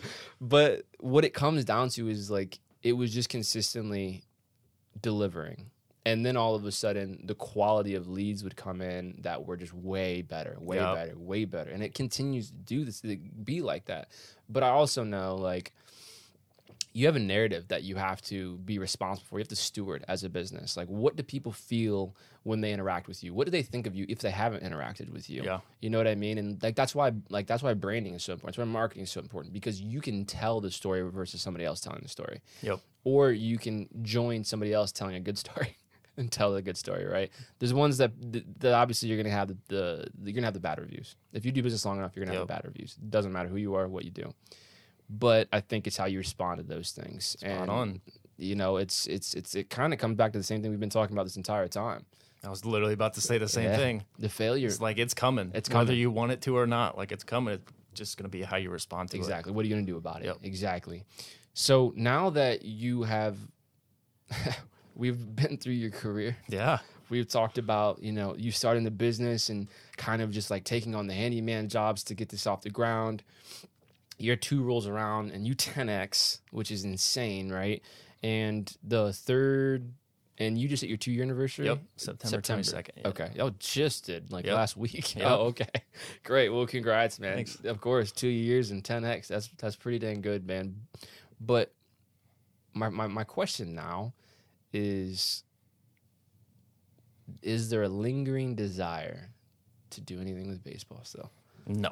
Not at all? You done? Clean hands? Yeah, I'm good. Good for you, man. I got kids, so I'll probably like end up coaching because I can't stand like bad coaching. I want no. Like we're not gonna do that. Like I'll just That's what we're not gonna do. I'll throw some sprinkles on it and we'll call it ice cream. Yo, I don't know what gets into these parents' heads to think I can coach. Yeah. I'm like, have you ever played? A lot of times it's just necessity. That's true. They're There's just being that. a good dad. Yeah. They're just being Which involved. is fine. Of That's course. great. At a certain level. Yeah, but stay in your lane. Like you played JV, just teach JV stuff. Once you start to, hit your ceiling, like let the big dog take over.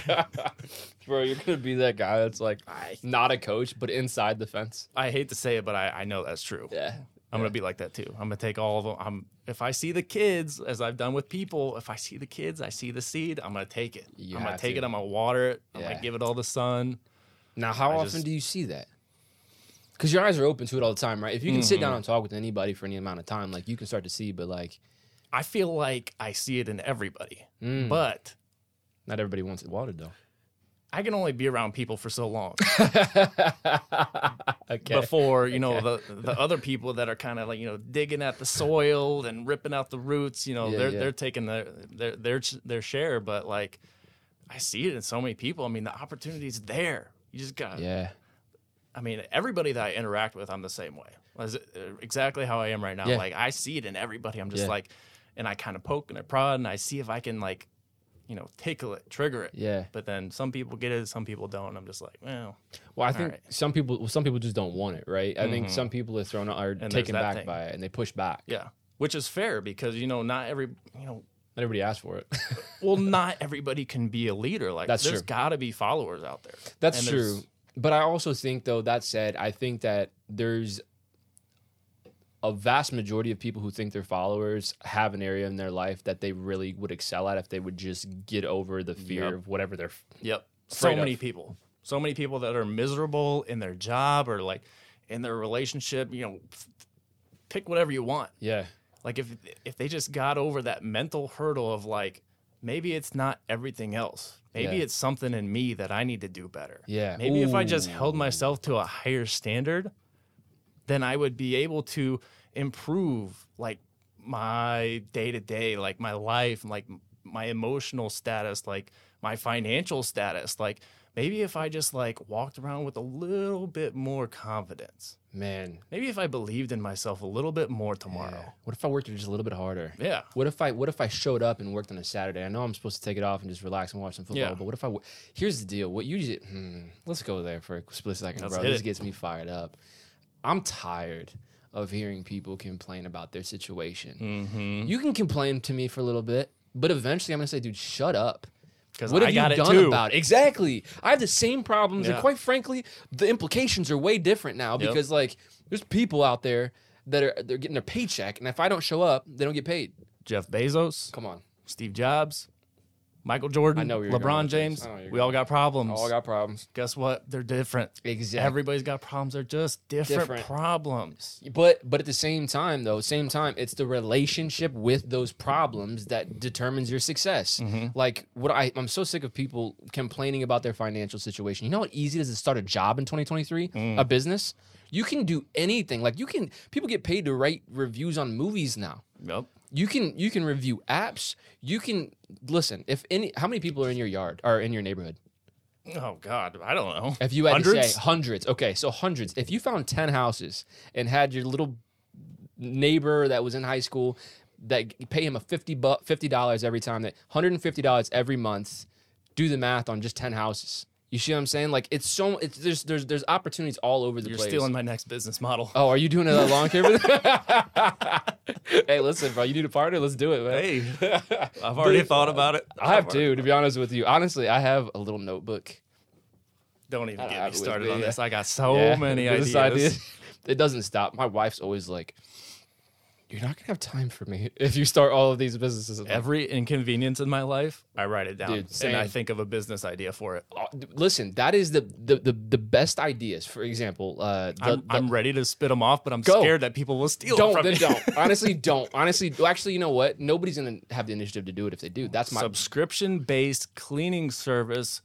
But the reason that this stemmed is because I hate doing laundry. Ooh. I hate doing laundry. I would pay somebody $100 a week to come in and do my laundry for me. So it's subscription-based. You pay, and you can check a box on the app like, hey, this week or this every 2 weeks or every month, I want you to come in and do this, and the price changes based off of that. Wow. When it comes to these ideas, though, when it comes to business, like obviously, like Kime Contractors is your thing. Yep. That's the baby, right? But are you a serial entrepreneur? Are you like, man, I want to be able to build this up, somebody else run it, and I want to do something else? Is that where you're looking? Yeah. Yeah? Real estate investments? Yep, that's the next step. Well, actually, before that, the area that we're going to break into is new builds. So it's going to be like new housing. Ground up. Yep, ground up. Wow. Developments and stuff? That's the struggle right there. Because I don't want to do spec homes because I hate the cookie cutter. Like, I want people who want to do unique stuff. Yeah. I want brick. I want stone. I want wood. I want, You're a psychopath, dude. I know. You're crazy. I want to do everything that's hard. Yeah, I was going to say, what? Everything. I know contractors who are like, God, they want to do this, or God, they want to. Oh, that stuff excites me. I had somebody, I just did a networking event last weekend down in Indy, and the one guy that I met with was like, do you do like bookshelf doors? And I'm like, what's a bookshelf door? He's like, from like 007 where it's like a bookcase, but it like opens up into a secret room. And I'm like, no, but I want to. Dude, He wants to make a speakeasy. On the back of the book. Mm-hmm. First of all, I need to be introduced to this dude. Yeah. And you need to do it. Third of all, I told him I would.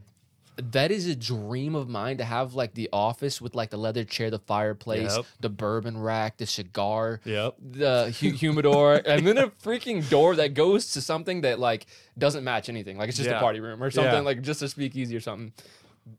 I'll call you. For sure. I'll call you to do it. I'm ready. Listen, critical thinking skills. That's my thing. It gets my brain going. Anything that's difficult or hard, I'm just challenging. Like I need a challenge every single day. Okay, so what is it about a challenge at this point, right? Like I hear you saying like you need it because it's something. Is it because you have to dig deep? Is it because you have to apply more of yourself? Is it because you don't have it in the moment? It takes something from me and it makes it something else. So that goes back to me saying that I've always felt like I was called for more. I always felt like I was meant for more, and I feel like I've never reached that.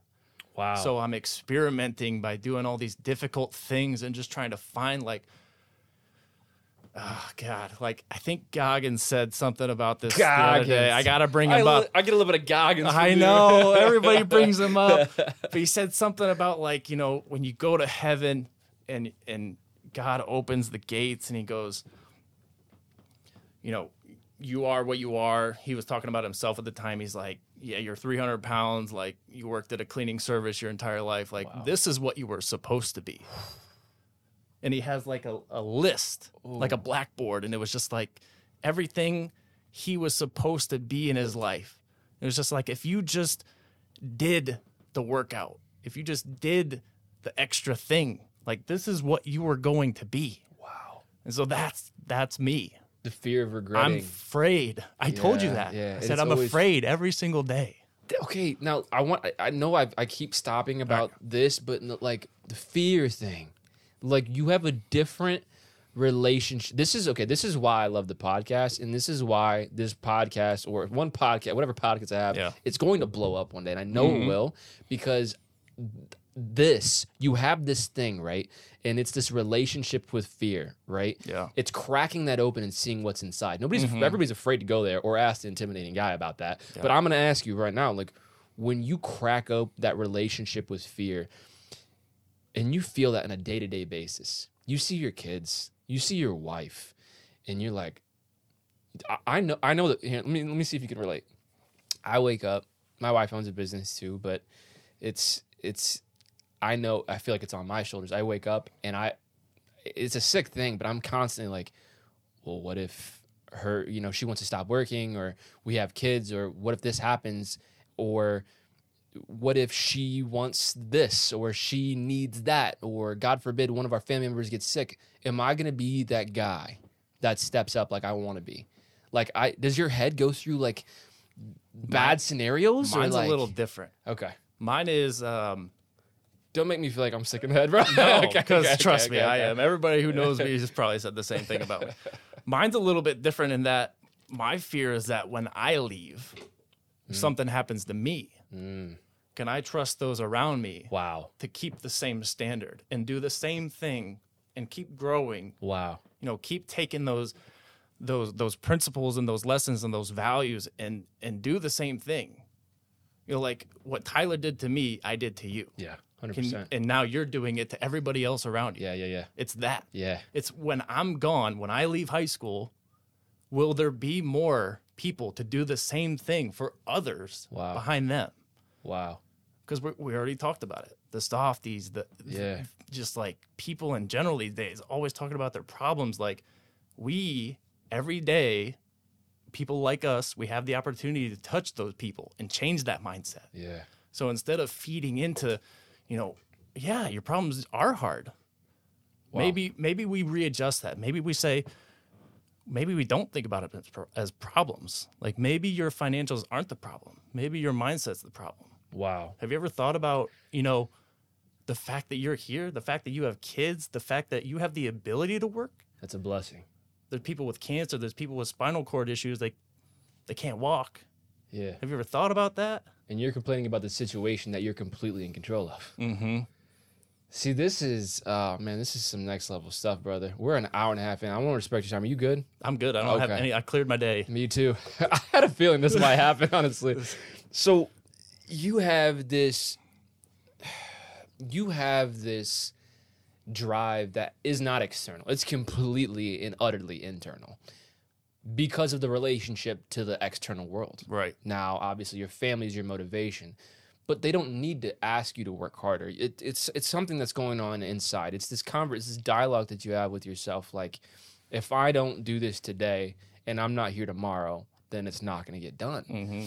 You're concerned with making sure your family's taken care of, that they don't have to worry, but you're also concerned with legacy. You're concerned with impact. Now, is this something that you pulled like just in time and developing and maturing? Tyler, he had a role to play in it. Your dad had a role to play in it. I'm sure coaches and teammates had roles to play in it.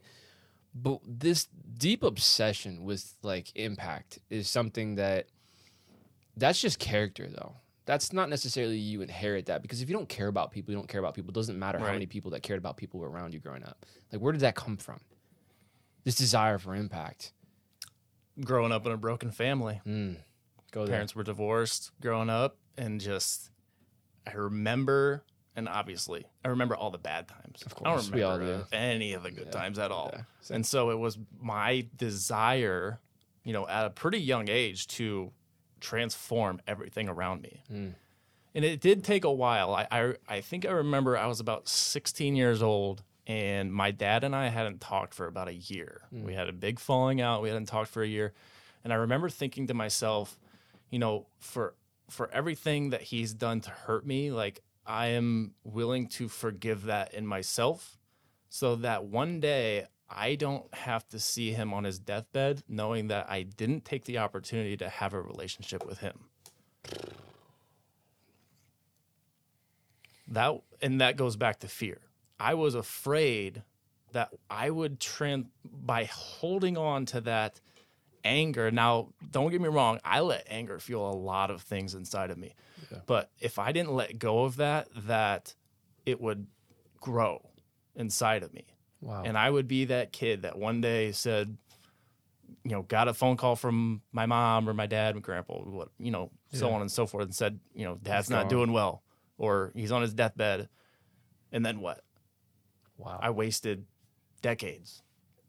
Wow. On an opportunity to change things. And all I had to do was take it on myself to forgive myself. Wow. And him.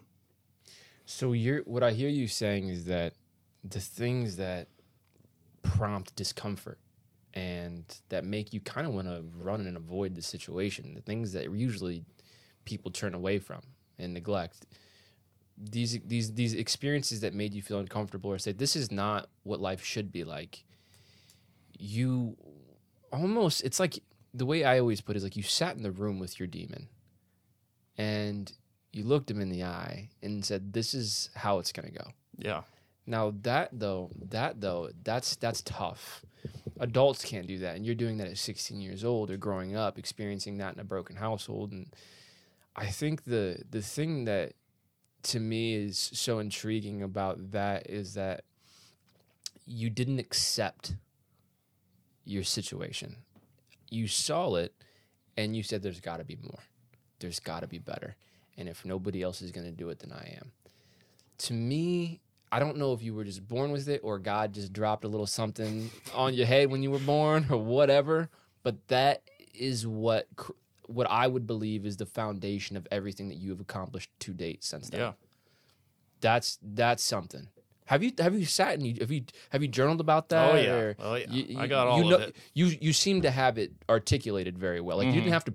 You weren't contextualizing. You were remembering. Yeah. This is something that you talk about often. Oh yeah. Are you introspective? Very. Yeah. Very, very.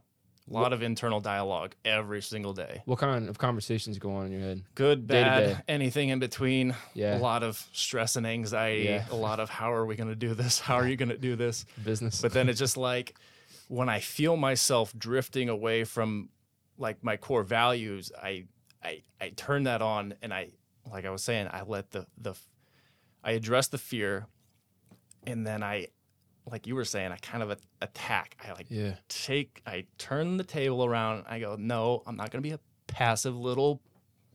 Didn't say it. You could say it. I'm going to attack today. Yeah. So that's literally what it is. Like I'm just like, it's so easy to be passive, to sit back and let life go by, and you can feel whatever you want to feel, and you can eat whatever you want to eat. But it's hard, and it takes. You will never regret doing something that's hard, ever. Oof. Like, it's just the feeling that you get. I don't know anybody who's done anything hard and they go, yeah, that sucks. But then 5 minutes later, you go, do you wish you didn't do it? Do you wish you were sitting on the couch and did nothing? And they go, well, no, I'm glad I did it. Exactly. Because you get something out of it. Wow. When you have these moments in your day to day, especially, and I would imagine not everyone is like consuming, but I know in business, especially younger business, like we're only a year apart in business. And I know that there are moments where it's like, this is the dumbest thing I've ever done in my life. Why am I doing this? You know what I mean? Like, I would rather somebody sign my paycheck. Yeah. You know what I mean? Yeah. And then my wife always quickly reminds me, though. She's like, you're complaining. That's not really what you want. If you say, go ahead. She'll talk. Go ahead. You should.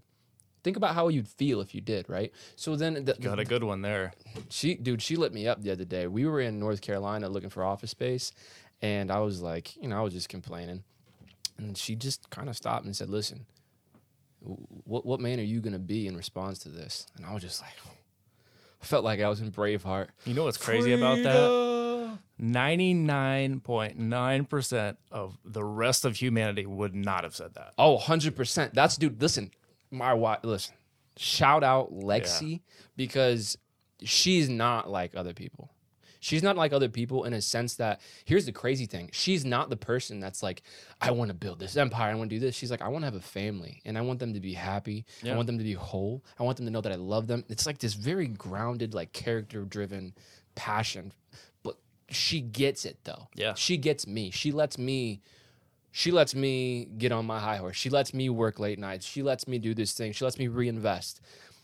And she holds me accountable to the things that I say I want to do, though. Yup, gotta. You have to. And I think accountability is one thing we run from as human beings naturally that we need to accomplish any sort of level of success. And that goes beyond just like mentors or like a spouse or an older brother. Like, that's your circle. If your circle is not saying, get up, then you're in the wrong circle. But what she is though, for me, man, like she not only is she the rock because there's times where she's like, you know what, that does suck. Like, just take a breather, man. Like, I think she just knows she knows when I need kicked and she knows when I need a pat on the back. She knows when you need the affirmation or whatever, right? But I would say this too, like I couldn't do what I do without her, especially if I had a wife who was like, you can only work 40 hours a week. I need you home by 5. This, that, and the other. First of all, I would probably jump off a bridge. Wouldn't be married because I'd be dead. But the other side of it, though, is like there's an empowerment to know that not only does she say, do what you want to do, like do that if that's what you're driven to do. But if you're going to do it, do it. You know what I mean? That gets me pumped up. You know what I mean? The flip side for you, man, this is a hard conversation to have with most people. I don't imagine you're afraid of the conversation.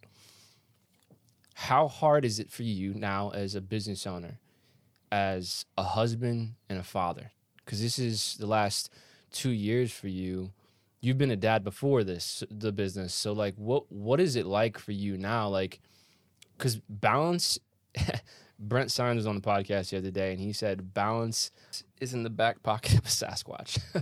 Which... Goat. I don't even know, but goat, bro. What did you think of that? I don't know. Part of me was like... His grandpa told him that 100%. 100%. But the case is the fact is, like, he's kind of right, though. Like, there is no such thing as balance. But there is a such thing as awareness, right? Like, okay, I haven't been home early in the past 4 nights. Like, I need to get home, make an intentional time with my wife, for you, your wife and kids. Like... What's that been like for you finding balance? Because I can see you also becoming completely obsessed with like, I want to work 23 hours in a day and I have to sleep 1. Yeah. Is that tough for you? Well, you got to understand that my life growing up was not balanced at all. Okay. So balance is not something that I'm used to. It's actually the opposite. Like I'm used to being in college, like define balance because like my day... Discipline's not balanced. In college, we had 6 a.m. weights. Yeah. 8 a.m. class. So 8 to 1 class, go to the field, practice at 3, 3 to 5, weights at 5, study table after that until 10:30 at night, and then you're back at the dorm or apartment until the next day, and then you do it all over again. So it was very strict, very regimented. I thrive on structure. Okay. Interesting, though, because I also... You about to contradict thrive yourself? on chaos. Yeah, see, that doesn't... Oh, yeah. I am so chaotic. I do, for what it's worth, I take time. Like, when I'm done with my day, I have to pick up the kids before 5 p.m. From the daycare. Yeah. As soon as I pick them up, they are my complete attention until they go to bed. Got you. Now, as soon as they go to bed, I'm just like, all right, I got some emails. I gotta turn it back on. I gotta do this. I gotta get proposals out on this and that and the other. And so... You know, eventually one day I kind of see that not being my responsibility, but until it's not, it is. Yeah. So if I don't do it, it's not going to get done. 100%. And if I don't make money, then family's not going to eat. Then you ain't going to eat, and that can't happen. Yeah. So you're going to work. We got to provide. We got to provide. So it is tough. It is very, very tough. Now, discipline is one thing. Balance to me, the best way I can explain it is you have, as a man, each of us has a few buckets that we are responsible for keeping full. Yep. that is the bucket of your spouse. Now, granted, her happiness isn't your responsibility, but the responsibility you do have, you better be aware of, because there's a bucket to fill. Same with your kids, financial, physical, mental, spiritual. You go on however many buckets you feel like you're obligated to. How hard is it to keep all of them full for you? Very. Yeah. But I love it. Yeah. I love it that it's hard. Because it's another challenge? I love it because it's a challenge. It is not easy, man. Kids are crazy. Yeah. They do all this stuff. I can't walk out of the room without one of them crying because they fell or got hurt or this one took this toy or... How old are they? 3 and 1. About to be 4 and 2. So, okay. But it's tough, but I love it. Yeah. I love watching them grow. Man, they're my best friends. That's awesome, man. Are you inspired by, I guess, what things are you doing differently because of you're growing up in a broken home like I did as well, and like I think some of the things I kept a mental note of what not to do, not what to do. So I had to learn everything that was supposed to happen. Yeah. But I knew what not to do, so it kind of helped me. Still missing a few links, you know what I mean? But like it's a learn as you go. Nobody has it figured out. But like, what are some of the things you knew? Like I'm gonna do this different with my kids. I'm gonna teach. You knew that off the rip. Yep. That was the number one thing my entire life growing up. I don't want to like be the reprimander, and I do. Sure. But when I do, I make sure that I take time to teach. So they understand. So they understand why I said what I said, because it's my job to protect them. Wow. And so if they don't understand why I'm yelling at them, then I'm just planting a seed for a resentful relationship somewhere down the road where dad says something and it's just fear-based. Dad's talking to me. I gotta pull back. I gotta get inside my shell. I can't. It's rather than, hey, it's my job to protect you. This is why I told you not to climb on the back of the chair. Right. Because when you fall and you hit your head, it hurts. It hurts. Yeah. And you're gonna cry and you're gonna bleed. Okay, buddy. So now, next time I tell you to get off of the chair, let's sit on our butt. Yeah. And we'll sit in the chair like a good boy. But that's just slowing it down. And here's what that takes, though. That takes a whole lot of patience. Yeah. Now, is that something that you've had to cultivate? Because typically I shouldn't say typically, but I think it is a general... I think it's safe to speak generally. I know I do. Because I am a builder, an entrepreneur, I feel like results should come as soon as I build. Like if I'm building something, I usually see a result, right? Because you're doing it. You're in control of the outcome. But you can't with kids. They're people. People are people. You can't control people. You can't control how they feel, what they do, what they think. You shouldn't try even. Like, is that something you struggle with, or is like relationships kind of just you're just aware? And repetition builds the habit. Gotcha. And I know, like, especially don't get me wrong, like, there's, like, even last night, I was, like, about to just roundhouse both of them. I was like, I literally couldn't do anything without them, like, getting upset about something. They were just being emotional. And I did actually have to, like, leave the room, take a breather, and just be like, okay, they're just kids, like, all right. And then I went back in there and I just like, I changed everything. And I was like, okay, now I got to reset, and then I can go in there with a clearer mind. But with them, like, it's repetition. It's got to be everything. Think of like potty training and stuff like that. Like, you never expect a kid to go poop on the potty the first time. You're like, all right, buddy, you're out of diapers. Like, you got to learn to be a man now. Like, no, we got to practice, and then we got to do You're picking up the hammer next week. Yeah, I know. Yeah. Don't get him wrong, man. He's good with a hammer. He's good at demo. So. I bet he is, man. Listen, man, I think one of the coolest opportunities that parents have to give their kids is showing them working hard. Like that, it pisses me off that as a society and I'm just going to talk to, I'm a guy, you're a guy, let's talk about boys for a second. Yep. Not teaching young men the fabric of manhood. And it's not a comfortable one. It's not an easy one. It's not soft. People are missing that. It's not soft. It's not soft. It's not. Let's double click there. Then let's dive into that for a split second, because people will counter and say, "Well, we're in a world now where, you don't have to do this, and things are changing, and people are different. Everybody has a different opinion." Listen, here at the end of the day, like right is right and wrong is wrong. Black is black, white is white. Now, I'm not here to talk about morals. I'm not here to talk about what God anybody believes in, but what I know to be true is you probably heard this quote, but tough men make easy times make soft men make hard times make tough men. We are entering into a hard time because of soft men. Yep. And I'm not talking about people like Liver King. I'm not talking about the John Joneses of the world. I'm not talking about somebody's going to beat on their chest and just juiced up or like knows how to take an engine apart and build it back. That's not the fabric of a man. The fabric of a man, what I believe, is somebody who can stand on righteous ground through thick and thin. Hold the line. Hold the line. Exactly. Why are we here?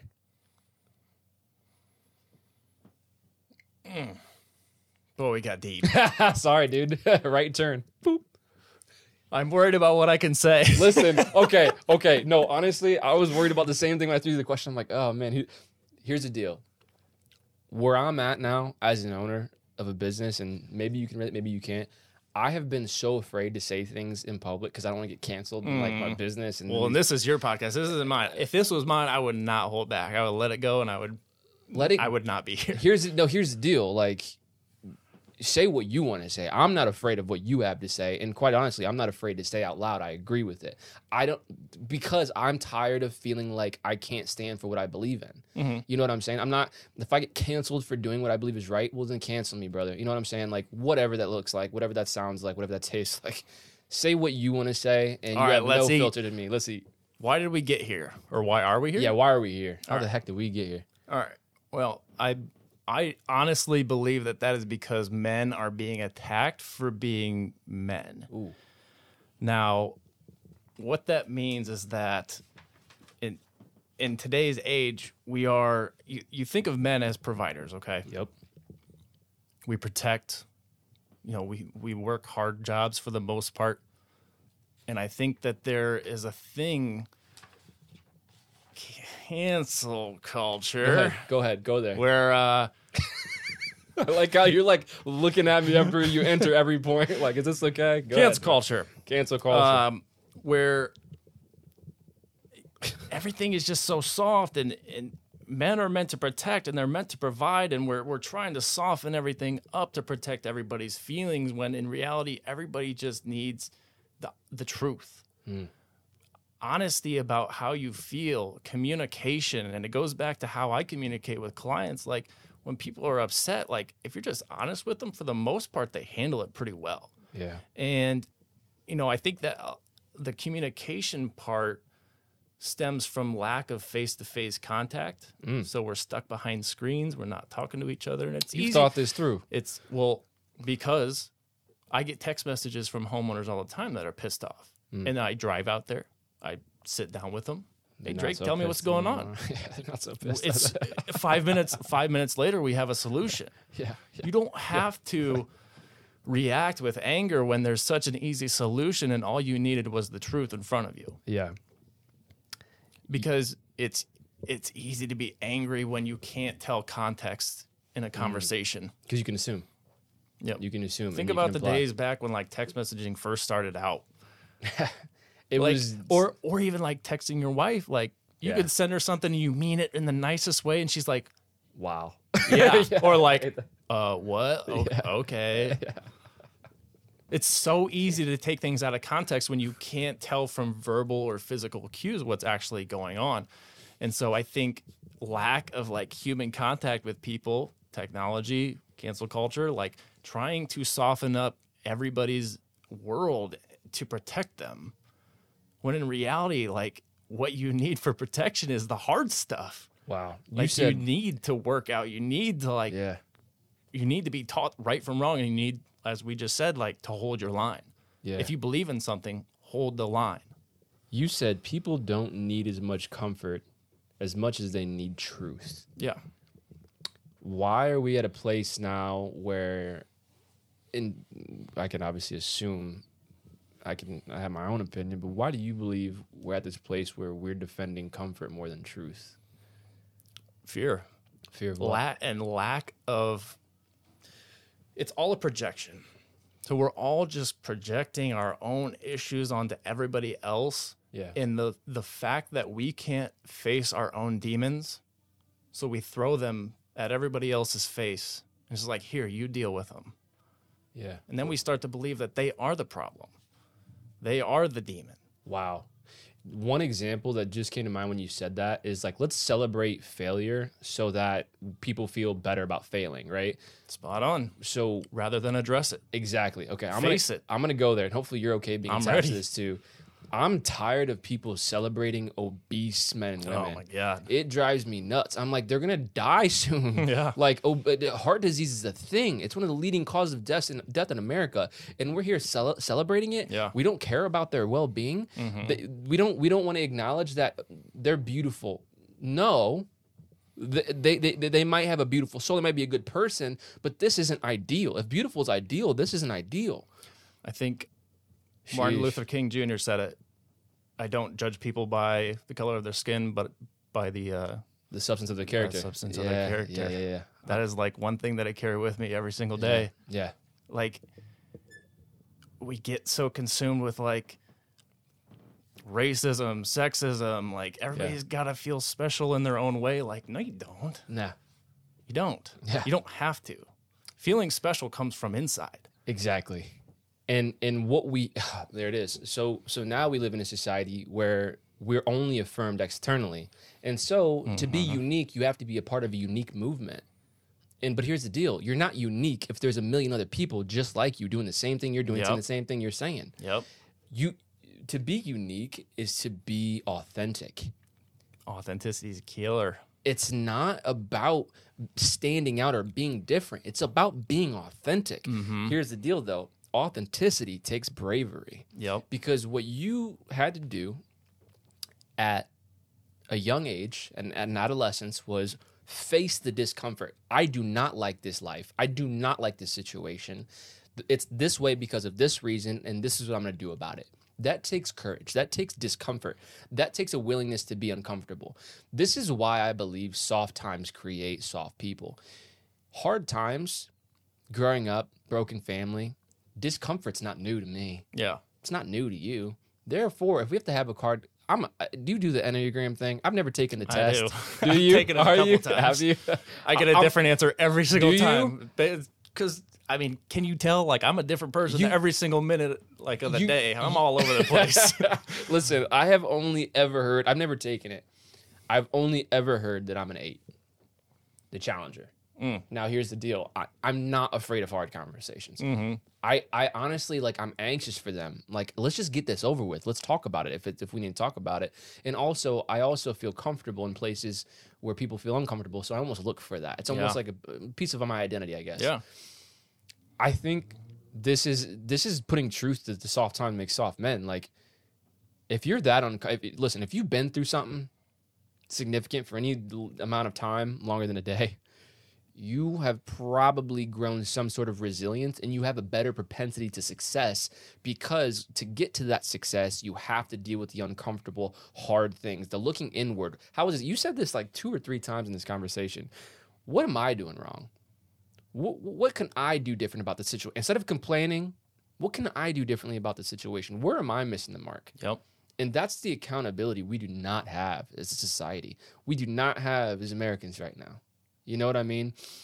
I do believe, though, and see if you're feeling the same thing. I think the pendulum's swinging back. It does every single time. Every single It time. will. It is the law of social physics, man. And that's why I feel a responsibility to be a part of that. Ooh, there it is. Because I know it's coming. You know it's coming. I know it's coming.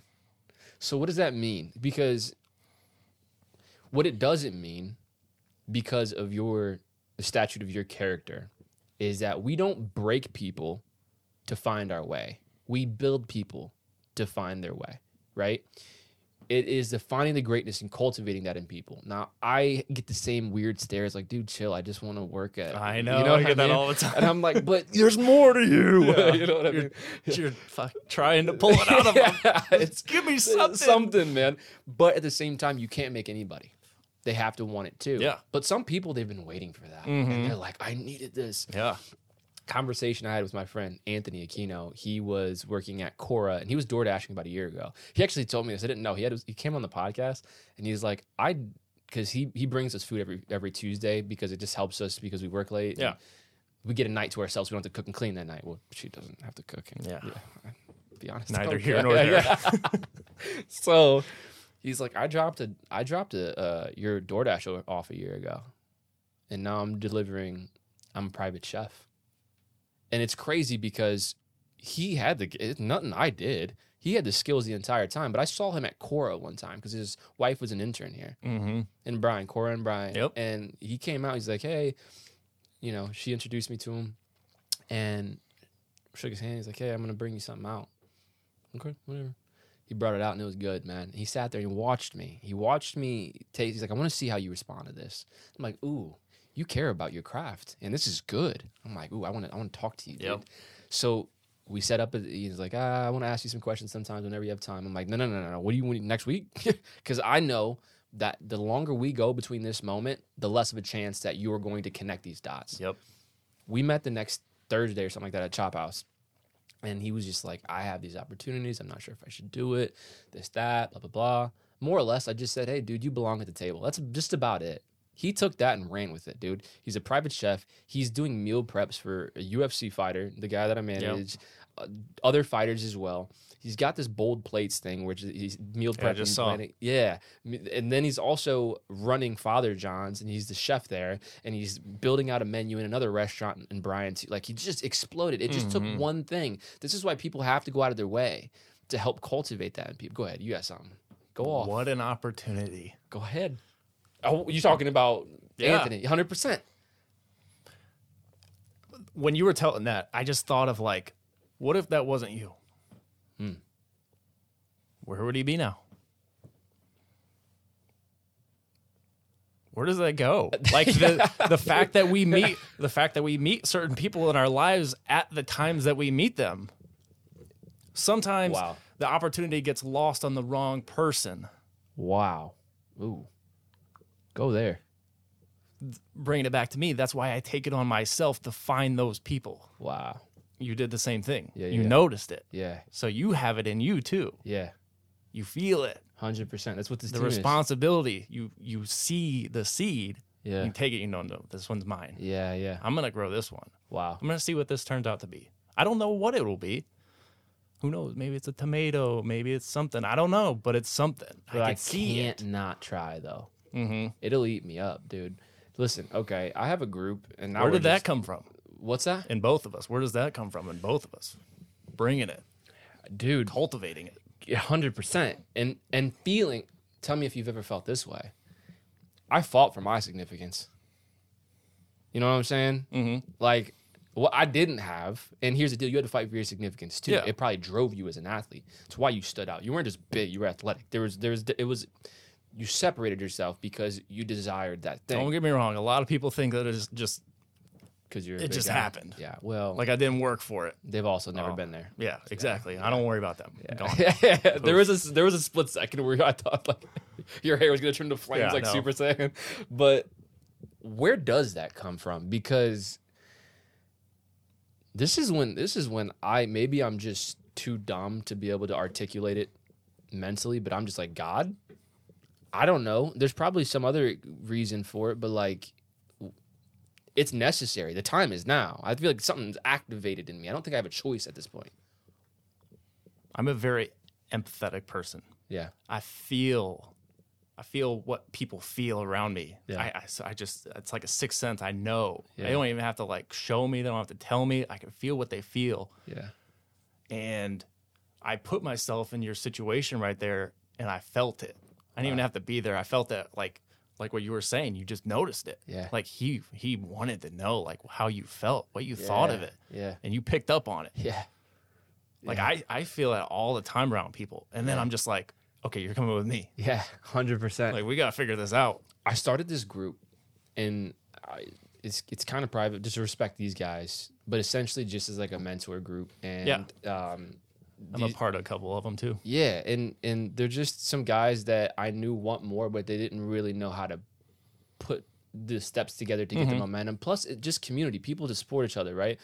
I'm a part of some too, and just like the whole thing with Tyler, to you, to me, to the ones behind me, like I feel like when I'm being poured into, I feel like here's the deal. I think a stream runs straight.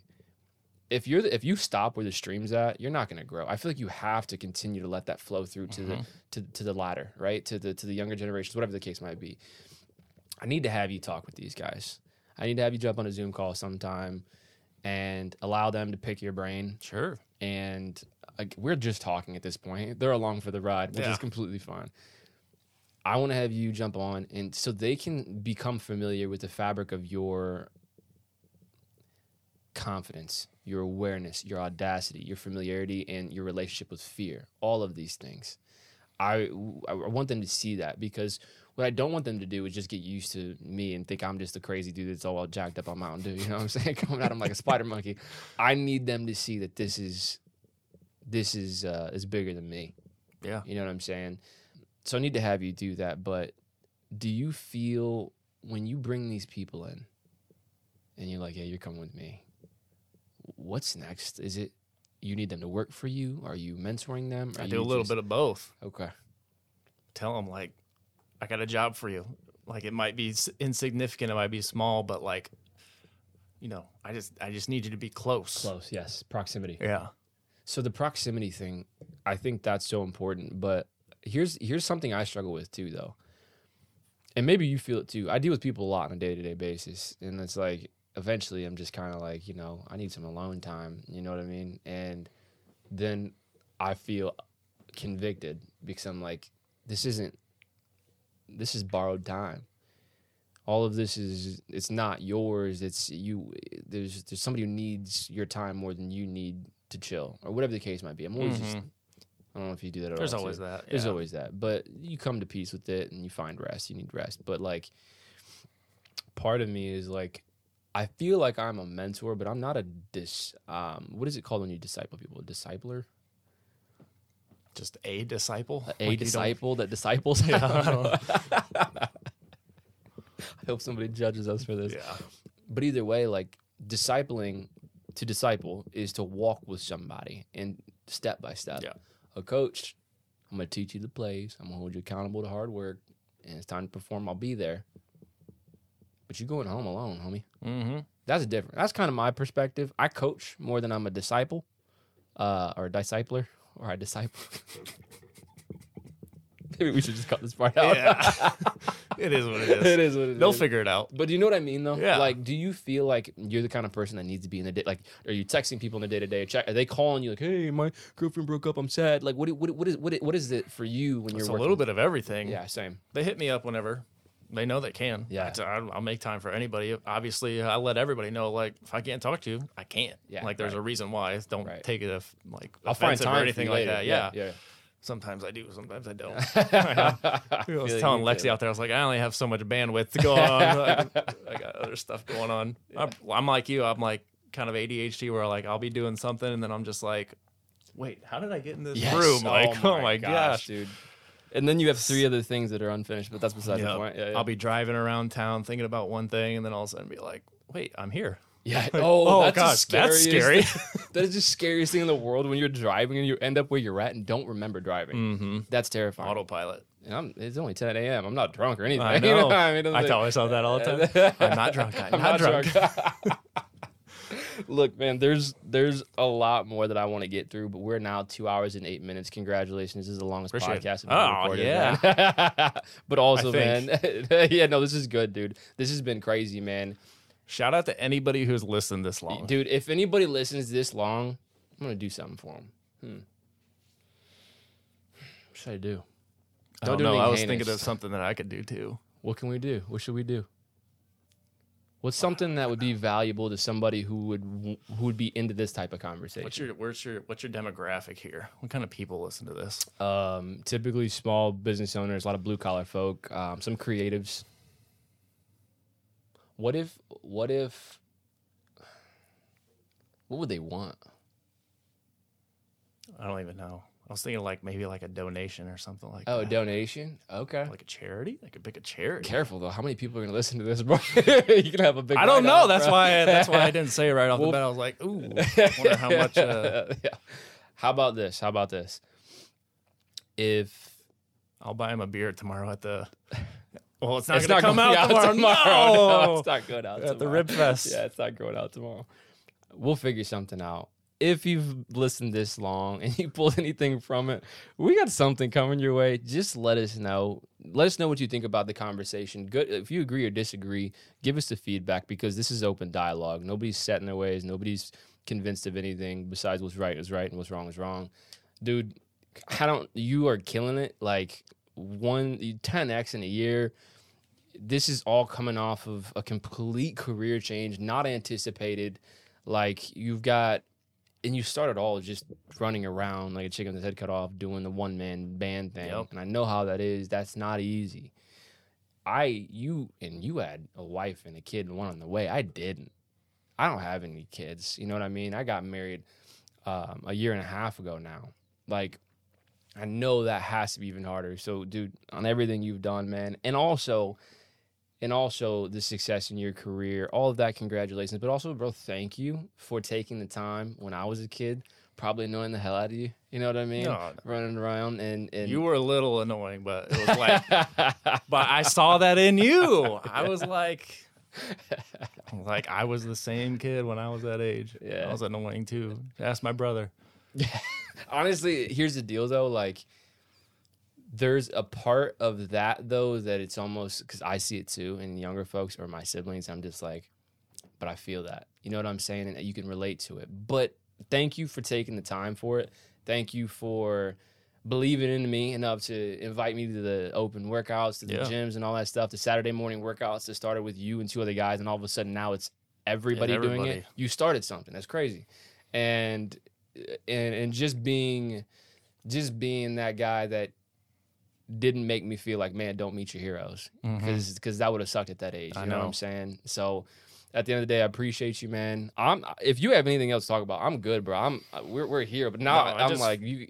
If you also I can't even take responsibility for that because the same thing was given to me. So, you know, I can obviously just pass that along to those who did the same thing for me. And I hope that, you know, whoever you touch, or if anybody's listening to this and they do the same thing, like, shout out to them. Yeah, 100%. That's what we're here for. Exactly. We got to bring people up. 100%. And we can't be afraid to hold the line. You can't be afraid to help people see the truth in their lives, to hold themselves accountable. We have to hold each other accountable, not just as men, but as men and women. We have to be able to stand on what we believe in and not be afraid of repercussion. And we have to be able to look forward and say, is God going to point up here and say, this is what you could have been? And be able to make the strides to get to that person every single day. And I think it starts with the small things. It's not complicated. It's not rocket science. It's about doing the right thing and working hard. Yeah.